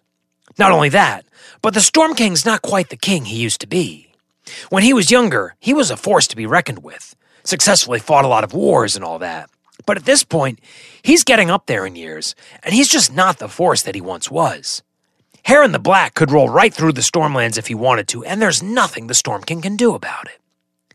So, Argilac has a lot of good reasons to be concerned by the impending completion of Harrenhal. Another hostile army on the Stormland borders might be more than his kingdom can take. So he starts looking around for help, and he decides to ask the guy who lives right off his shore on Dragonstone, Aegon Targaryen. Now, at this point, Aegon is 27 years old. He's the Lord of Dragonstone, which basically just means he's in charge, and again, he's also the only guy in the entire world who's got dragons. So if he wanted to, he could be a big help in any conflict. I mean, heck, if you didn't know he was just a couple of years away from being called Aegon the Conqueror, you'd be forgiven for seeking out his help. Argilac may be old, but he's no fool, and he recognizes that he needs to make an alliance with Aegon as soon as possible. So Argilac sends Aegon a message that basically says, "Hey Aegon, if you marry my daughter, who's my only heir by the way, I'll give you the northwestern corner of my kingdom." At first glance, it sounds like pretty standard stuff. Marriages were a very common political tool in Westeros, and very frequently used to secure alliances. There were a couple of problems with Argilac's offer, though. First off, Aegon's already got not just one, but 2 wives. And second, the northwest corner that Argilac is talking about isn't really his kingdom. It's part of the Riverlands, which at this point in time belonged to Harren the Black. Although, on the face of it, Argilac simply forming an alliance, what he's really trying to do is use Aegon to create a buffer zone between the Stormlands and Harren the Black, and he's hoping that Aegon is too dumb to realize it. It's a very, very risky play, but Argilac doesn't have a ton of options right now. Either this alliance works out or the Stormlands are finished. Well, unfortunately for Argilac, Aegon is not dumb. He's been staring at that gigantic map of Westeros for years, and he knows just as well as anybody who lives on the continent where the parcel of land Argilac has promised him in the dowry lies, and why Argilac might be comfortable parting with it. So Aegon sends back a counteroffer of, "I'll tell you what, I've already got 2 wives, so how about you marry your daughter to my best friend, double the size of the dowry, and you've got yourself a deal." The best friend that Aegon mentions is a bastard named Orys Baratheon. Now, when I say bastard in this story, it doesn't always mean someone who doesn't know who their parents are. It can also mean someone who's completely aware of who their parents are, but for whatever reason, the parents won't officially acknowledge them as their child. Remember, lineage is very, very important to the Westerosi. Chances are, if you have any wealth, it's inherited, and if you have any influence, it's normally because your father had wealth and influence, and his father had wealth and influence, and so on and so forth. That's not always the case. There's still room for really driven people like Peter Baelish, Littlefinger, to rise up. But people like that are the exceptions, not the rule. And the vast majority of the time, your last name means an awful lot. There's all kinds of laws set up about what happens to a family's wealth when the patriarch dies. Normally everything goes to the eldest son, but there's a lot of stipulations about what happens if the eldest son can't hold a title or own any land, or if there isn't an eldest son at all, and any children born outside of a legally recognized marriage really throw a monkey wrench into the works. So for a lot of reasons, it's sometimes easier to say, well, sure, it's my kid, but it's not the kid that's going to inherit everything, so we'll just call him a bastard and let him be. In Westeros, being a bastard means you don't get your father's last name, regardless of whether or not your lineage is in question, and so you aren't his de facto inheritor once he passes away. And that has all kinds of political implications. The most important one for our story being that if you marry one of your daughters off to a bastard, her and her children don't really stand to benefit as much as if you married her to one of the recognized heirs of a family fortune. As it happens, Orys Baratheon is the bastard son of Aegon's father, and that not only makes him Aegon's half-brother, but it also makes him half-Targaryen, a point the Baratheons will use to try to claim the throne a few centuries from Aegon's time during the War of the Five Kings. And from all accounts, Aegon Targaryen and Orys Baratheon were inseparable. In fact, as far as people who study this kind of stuff can tell, Orys may have been the only friend that Aegon had. Now, in Westeros, there's a huge stigma against bastards. They're seen as a lower class from just about everyone else, and if you come from nobility, you risk sullying your entire family's reputation if you marry one. So when Argilac hears that Aegon has suggested marrying his only daughter to a bastard, well, he goes nuts. He sees it as an insult against the honor of his house and his daughter and his family and the Stormlands and all of that stuff. Now, like I said earlier, Argilac was a pretty famous warrior in his youth, but now he's a bit older. He doesn't get to fight that much. He doesn't have the same outlet for his anger anymore. So when he loses his temper, he really goes for it. And remember, the guy's already under a lot of stress. Offering his daughter's hand in marriage to Aegon was already kind of a Hail Mary play that most scholars agree wouldn't have been necessary if it weren't for Harren the Black setting up shop right next door. For Aegon to not only turn down his initial offer, but to offer a bastard in exchange, well, that was just too much for Argilac to handle. And his response sets in motion a series of events that determine the course of Westerosi history for centuries to come. Aegon had sent an envoy to Argilac with his counteroffer, and for situations like this, that's pretty common. It's more personal than letting a raven fly off with a note, and besides, a lot of these envoys were very intelligent men who were well-versed in politics and history and diplomacy, and I guess you could just call them diplomats, but they lack any real power to do anything other than behave as their master's eyes and ears in far-off lands, but that's the kind of function they serve. And this isn't just a Westerosi thing, folks. Prior to the advent of, well, probably the telegraph, but prior to modern communications technology, if you wanted an important message sent somewhere securely, you sent an envoy. And because these envoys were so well educated, that made them a valuable resource. And so any harm that befell them was taken very, very personally by the men they served.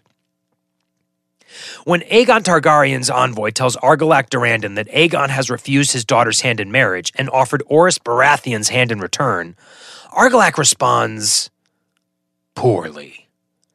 He gets so upset that he cuts the hands off of the envoy and sends them back to Aegon on Dragonstone in a box with a note that says, "These are the only hands you will receive from me." Like we said earlier, nobody knows what Aegon's motivations for conquering Westeros were. But I bet that when he got those hands in that box, he gave them a long, hard look and started thinking about all the wars and violence that plagued Westeros and decided to put an end to it. Of course, maybe not. Maybe he was just insulted by Argilac and had one of the biggest overreactions in history. Maybe he had already been planning an invasion and the timing was just a coincidence. Whatever the case may be, right after he gets that box, Aegon calls a council of his closest friends and family. They spend 7 days talking things over. And then, on the 7th day, a storm of ravens erupts from Dragonstone, each one headed for one of the great houses in Westeros. And every one of those ravens has a message tied to it that reads, "There is but one king in Westeros. All those who disagree shall be destroyed." I mean, that's a great line, isn't it? All those who disagree shall be destroyed. That's how a conqueror responds to an insult, folks. Now, keep in mind that to most of these great houses, Aegon is just some foreign guy who lives on a rock off the eastern coast. His family hasn't historically been any kind of a military threat. He doesn't have any armies. He doesn't have any allies. All he's got is 3 big flying lizards. And you know, something to keep in mind here is that the people of Westeros had never seen dragons in action before. I mean, sure, they'd heard of them in songs and stories and stuff like that, but they hadn't, say, learned the dragon as weapon lesson that the Valyrians taught the Gikari or the Rhoynish or the rest of Essos, for that matter. For all they know, the way dragons behave in the songs and stories could just be the losers of all those dragon battles trying to make themselves look better. Or maybe the dragons didn't even fight in battle. They just sat there looking mean, and all the mentions of dragons in the songs and stories were references to armies of houses who had dragons on their banners. And remember, a lot of them probably didn't know what triggered all of this. There wasn't, C-SPAN running 24/7 telling all these lords about every little detail about what was going on the other side of the continent. So most of them don't even understand that Aegon's envoy had his hands cut off, and even if they did, for this Aegon character to all of a sudden proclaim that he's the king of all of Westeros and that he'll destroy all who oppose him, well, it certainly sounds like a lot of hot air, if you'll excuse the pun. Also, when the kings and lords of Westeros look at what they've got going for them, Aegon seems like even more of a joke. I mean, they've got millions of citizens, thousands and thousands of knights, hundreds of thousands of soldiers, almost unlimited resources, and a long history filled with constant fighting that made them very, very confident in their military capabilities. They look at all of that, then they look at Aegon sitting alone on Dragonstone, and they ignore him. I read a lot of history, and I love figures like Aegon Targaryen or Alexander the Great or Genghis Khan or any of these other conquerors. And when you read a lot about these kinds of guys from all different times and places, you start to notice a few similarities. One of them is that conquerors really, really don't like to be ignored, and Aegon's no exception to that rule. When the lords of Westeros don't respond right away by, demolishing political boundaries that have been more or less stable for a few millennia and handing the keys to the kingdom over to the first guy who asked for them, Aegon gathers his army, which is modest, about 1,400 soldiers, plus a small navy, and 3 dragons, of course, and he sets sail for Westeros. And a quick note here about Aegon's 2 wives. The Targaryens were members of a club that's not unique throughout history. I guess you could call it the Rich and Powerful Incest Club. People in positions of power who thought that whatever allowed them to achieve that power was some innate genetic property, and so they better not marry outside the family, otherwise they might dilute that genetic property and not be able to hold on to the power they've got. I mean, this is why you have so many nobles throughout history who are obsessed with genealogy. If, say a Roman senator can say, well, my father was Tiberius and his father was Augustus, and oh yeah, by the way, his father was Julius Caesar, people might be more likely to listen to him. And so these people marry their cousins, sometimes their siblings, so as to not dilute the bloodline they derive their power from.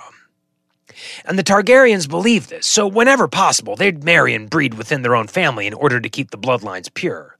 Put yourself in their situation. You're the only family in the entire known world that can control dragons, and there's no way for you to know whether or not this son or that daughter will be able to, but by marrying within the family, you double your chances. I'm not saying I condone it, but I suspect that if any one of us were in that situation, we'd have to at least consider it, wouldn't we?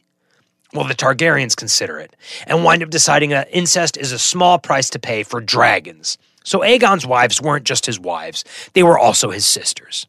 And not only that, but they were vital to his war effort, because each one of them controlled one of the dragons. You see, dragons, I hate to keep saying this, but again, for reasons that nobody really understands, will only accept one master at a time. So say you're John Doe Targaryen and you somehow manage to bond with a specific dragon. From the moment that happens until the moment you die, that dragon isn't going to let anyone else ride it or command it, ever.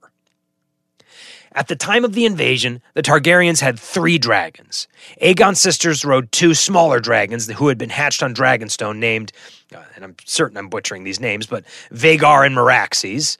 And so far as dragons go, they were pretty good, but they were nothing like the dragon Aegon rode, Balerion, also known as the Black Dread. It's a massive creature that was over 100 years old and had actually traveled with Aenar from Valyria. That's the dragon that Aegon gets to ride, and Balerion is said to be so large it could swallow mammoths whole. Now, I'm no dragon expert. Nobody is anymore, but I couldn't believe that when I read it. I assumed that some Maester working in the service of a Targaryen lord had trumped up the accounts of Balerion's size, but a painting commissioned by Aegon Targaryen himself shows him standing on Balerion, and well, it's just breathtaking. And according to modern scholars, if the dimensions of this painting are accurate, Balerion was 76 meters long. That's the size of a Boeing 747, and it spits fire. mean, that should give you some idea of the military advantage the Targaryens have going for them. So, Aegon and his little army and 3 dragons land on Westeros, on a hill that overlooks a bay called Blackwater Bay, and Blackwater Bay is one of these places that keeps popping up in the history of Westeros and in all different areas. It's a safe, deep bay, which means large ships can anchor there, and so it winds up being a fairly important piece of real estate both commercially and politically during pretty much whatever era you're looking at. Anyway, Aegon shows up and he builds a little encampment, he makes sure his army is provided for, that everyone is doing okay, everything's settled, and then he goes to war. The conquest itself lasts for about 2 years, but, given the benefit of hindsight, we can just sum it up and say that the whole thing is just a massive success for Aegon. There's just nothing anybody can do to counter the military advantage that dragons give the Targaryens, and those who try to are destroyed. A lot of information has come down to us about Aegon's conquest. It's a little bit like the World War I of Westeros, in that it's a completely different kind of war than anything that had come beforehand, and that really affected the people who lived through it. There's a famous battle from the conquest called the Field of Fire that, to me, illustrates how hard it is to fight against dragons. A few months into the conquest, the King of the West and the King of the Reach decide that enough is enough. This Targaryen fellow has caused enough trouble, and it's time for the grown-ups to step in and put an end to all this conquest talk. So the 2 kings join forces, get about 55,000 soldiers together, 5,000 of which are mounted knights. And sort of like in medieval Europe, mounted knights are, well, if the military were run like a professional baseball league, the mounted knights are the first-round draft picks. They're the heavy cavalry.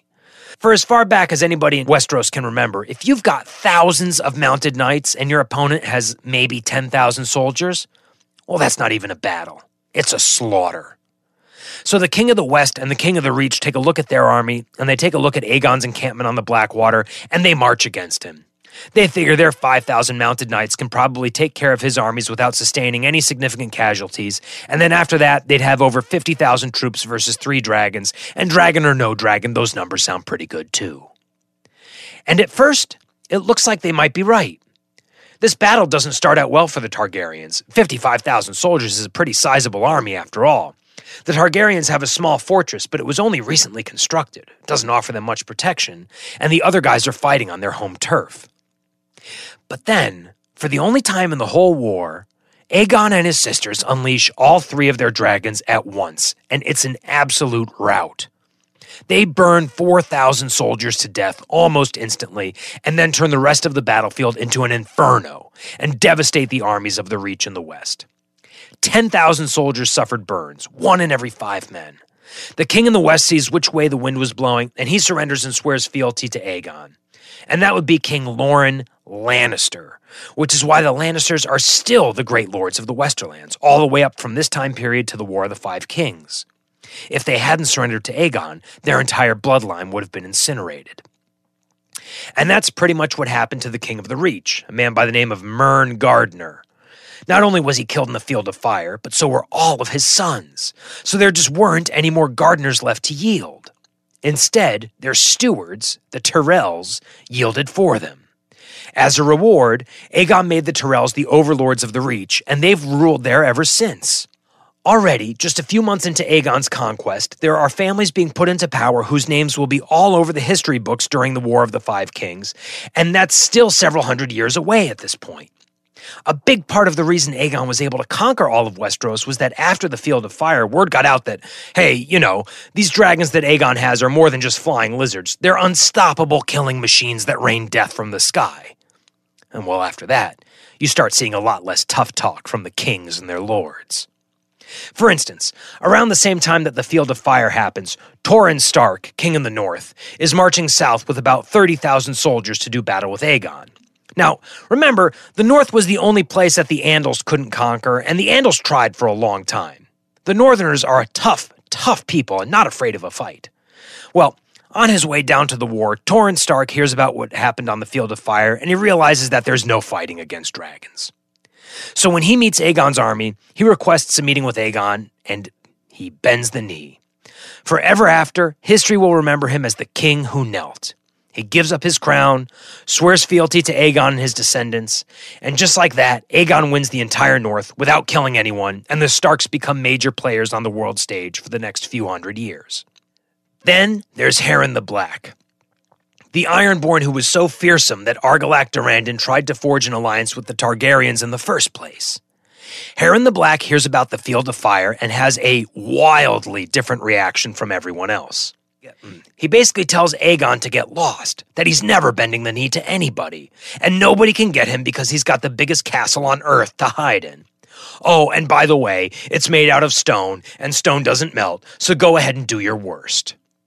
You know, if you remember the story of the three little pigs, well, Harren's kind of like the third little pig sitting in his house of brick, and he's daring Aegon and his dragons to huff and puff and blow his house down. Which, I can sort of understand why he would say something like that. After all, Harrenhal is simply enormous. It doesn't even seem like a castle. It seems like a mountain that got lost and ended up next to a lake. Even if dragons are the best offensive weapon anybody's ever seen, Harrenhal's the best defensive structure you could ask for. Also, don't forget that Harren's on a winning streak so far as military victories go, which is why Harrenhal was even built in the first place.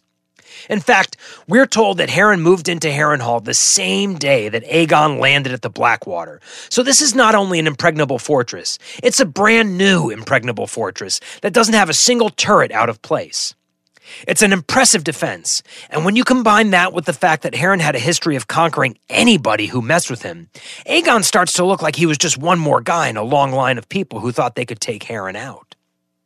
Still, that doesn't change the fact that challenging someone with dragons is a spectacularly stupid thing to do.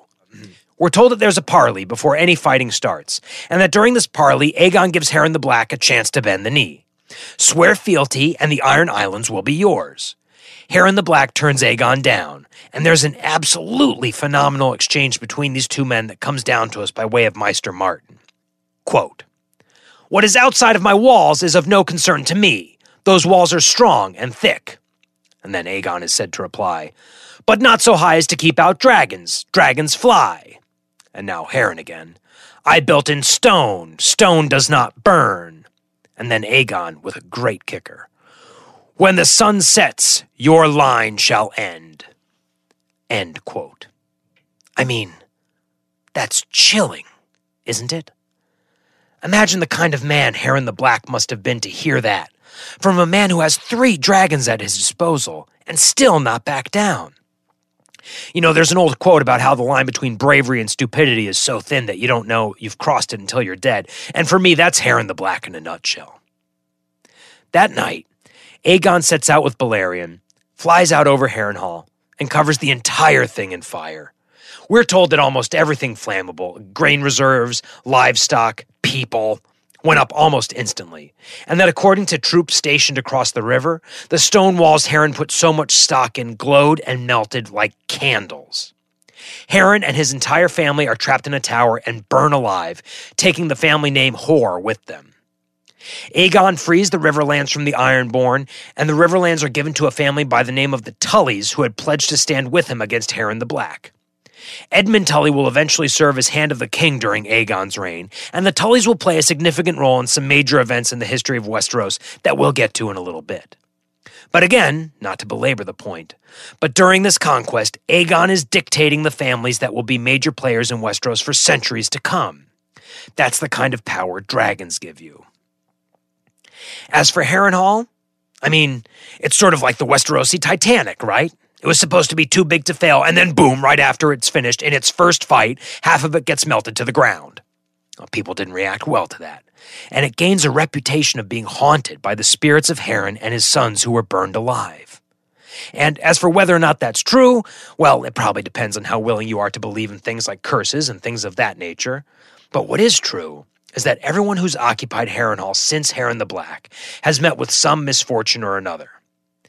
Either way, it's a pretty spooky place and a giant monument as to why you don't mess with dragons. And let's not forget about Argilac Durandon, the guy who ticked Aegon off in the first place. He's actually one of the first victims in this war, and he gets taken out, not by a dragon, but in the middle of an old-fashioned land battle between 2 armies, which, compared to the Field of Fire and the burning of Harrenhal, seems awfully pedestrian. But for those soldiers on the ground who still had a pre-dragon notion of what warfare was, it was a pretty impressive battle just the same. Right after the conquest began, Aegon gave his friend Orys Baratheon, the bastard who Aegon proposed marry Argilac's daughter. Anyhow, he gives his pal Orys a few thousand troops plus one of his dragons and tells him to go take care of Argilac. So Orys marches out to the Stormlands and sets up shop right outside of Argilac's castle at a place called Storm's End. And like I mentioned earlier, Argilac used to be a famous warrior. So on some level, you gotta think that he was excited to, see a little action again. So he gathers his army together and he marches out to meet Orys in a battle that's ominously called the Last Storm. Now, there is a dragon at this battle, but by all accounts, it doesn't come into play too much. It's used more in a tactical support role for the ground troops, scouting ahead and relaying information on the positions of Argilac's troops, rather than just, scorching them from above. I've never been quite sure why Dragonfire wouldn't be the first thing any of Aegon's generals would deploy in a battle, but we're told that this particular battle was fought as a huge storm raged overhead, so perhaps that kept the dragon— Meraxes was the dragon at this battle, I think, but perhaps the storm kept Meraxes from being able to be used accurately enough to just burn Argilac's troops. I mean, even in the 20th century, weather is frequently a deciding factor in the deployment of aerial bombardments. I mean, just look at Hiroshima and Nagasaki, but I'm just speculating here. I can't find anything in the original sources to back my theory up. Anyhow, Argilac Durrandon and his host ride out to meet Orys Baratheon in the battlefield, and at some point during the battle, Argilac gets knocked off of his horse right in front of Orys Baratheon, and the two men wind up fighting in single combat. Argilac is slain by the very bastard he'd insulted to start this entire war, and when he dies, his troops surrender and the battle ends. Afterwards, Aegon gives the Stormlands to Orys basically as a thank you gift. And in a sort of interesting twist, or maybe ironic, I'm not sure, Orys ends up marrying Argilac's daughter. I mean, this was the union that Argilac was so insulted at the possibility of that he cut the hands off an envoy, triggering just an untold loss of life. And for what? His daughter winds up marrying Orys Baratheon just the same. And to his credit, Orys was so impressed by Argilac that he decides to keep all of the Durrandon house customs. Same house words, same house sigil, same castle, Storm's End is the seat of his power.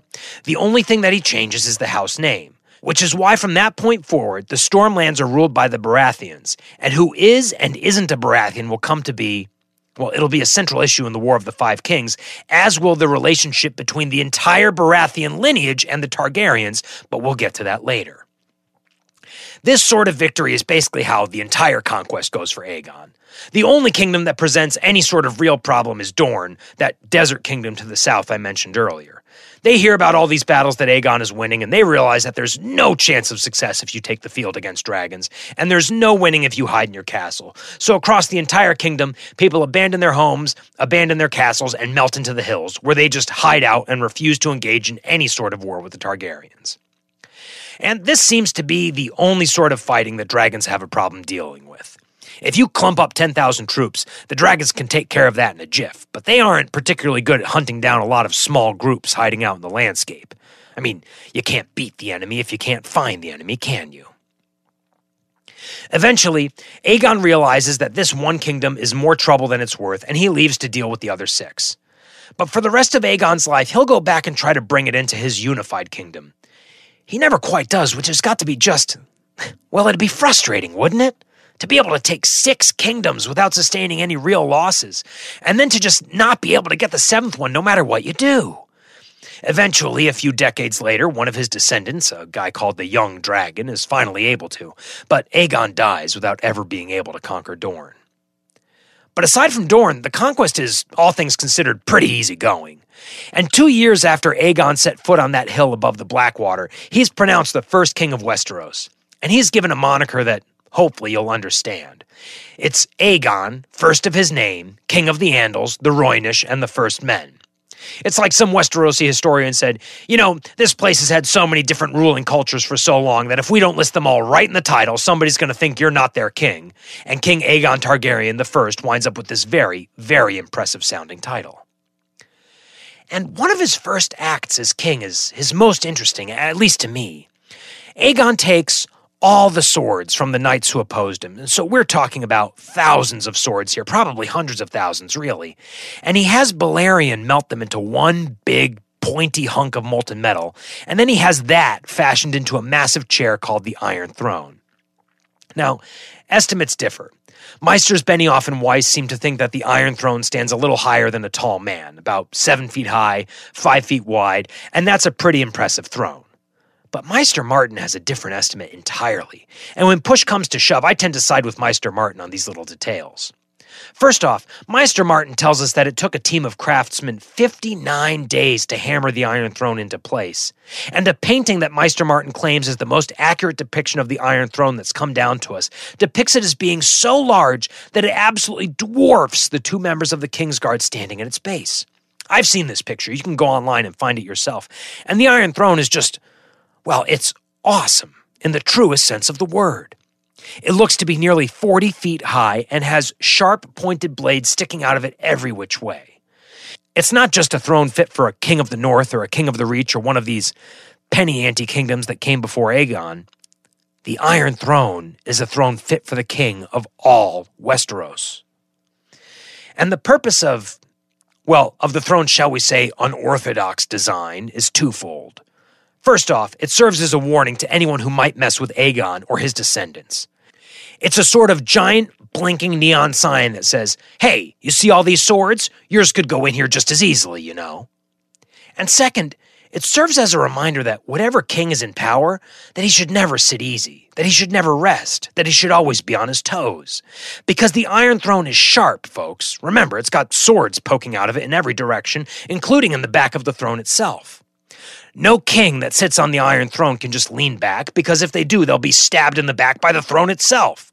And there are dozens of stories of various Targaryen kings getting hurt on the thing, and at least one recorded instance of the chair killing a king. I mean, you should really go online and look the thing up. It's this huge, weirdly beautiful mess that's just imposing as all heck.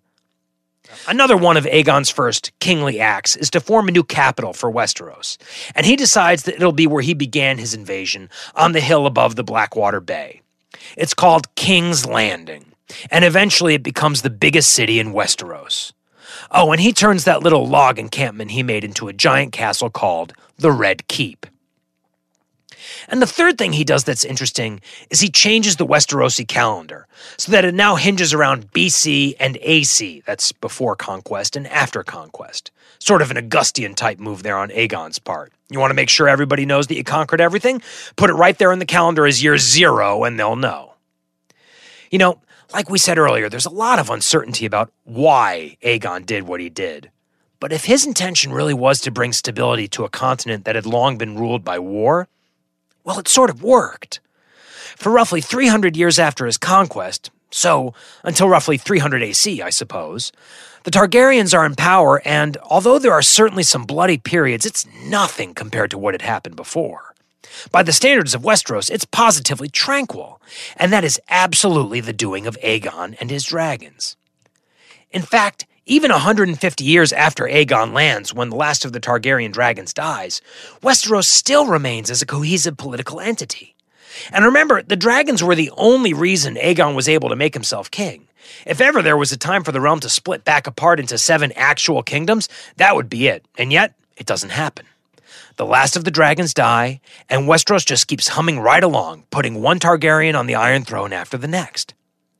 Which, to me, suggests that by that point, everyone had come to the conclusion that having one king, as opposed to 7 kings, seemed to be a winning system. And if those kings all happen to be Targaryens, well, they're doing a pretty good job keeping the peace, so might as well reward them with a dynasty. And that's the way that things go for close to 300 years, which brings us within spitting distance of the War of the Five Kings, which begins in 298 AC. But the line of Targaryen kings doesn't quite make it that far. The last of the Targaryen kings is taken off the throne in 282 AC, in a war called Robert's Rebellion, or, as some people call it, the War of the Usurper. Robert's Rebellion is an absolutely critical period in the history of Westeros, because it's the first time since the Iron Throne was established as the seat of power for the entire kingdom that it was up for grabs, and everybody had a very different opinion on who should be sitting on it and why. Before Robert's Rebellion, there was no Game of Thrones, as Cersei Lannister would put it. The Targaryens had the throne and that was it. But once Robert Baratheon decides that the Targaryen kings aren't cutting it anymore, that changes. And from that point onwards, the great houses of Westeros will stop at nothing to take the Iron Throne. If you want to understand the alliances and factions at play in the War of the Five Kings, you've got to start with Robert's Rebellion. And that's just what we'll do in the next episode of Shadow of the Dragon.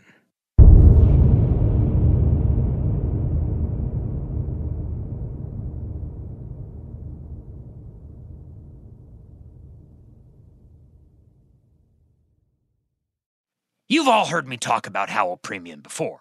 It's the internet's premier source for excellent audio content. Not only podcasts, but also comedy albums and all sorts of fun, independent projects, such as Hardcore Game of Thrones.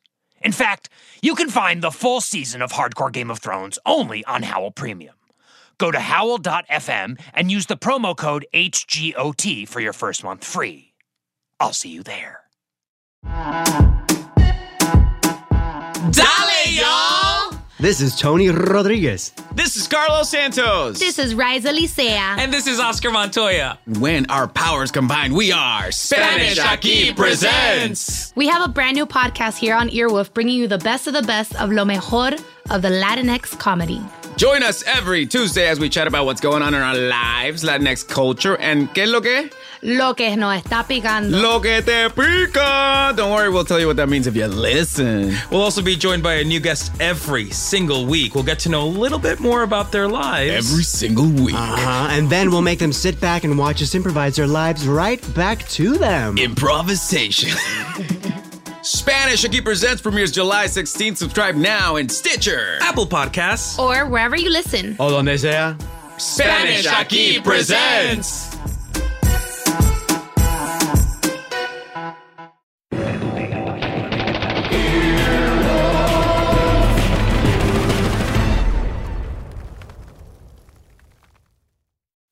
Do summer projects your way with Memorial Day savings from the Home Depot.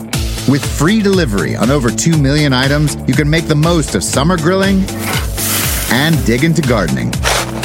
Plus, get same-day delivery on thousands of products like power tools and storage to tackle any last-minute garage project. Summer your way with Memorial Day savings from the Home Depot. How doers get more done. Order select and stock items by 4 p.m. subject to availability. Life is a highway, and on it there will be many chicken sandwiches. But there's only one McCrispy. So go ahead and hit the turn signal if you know about this juicy gem of a detour.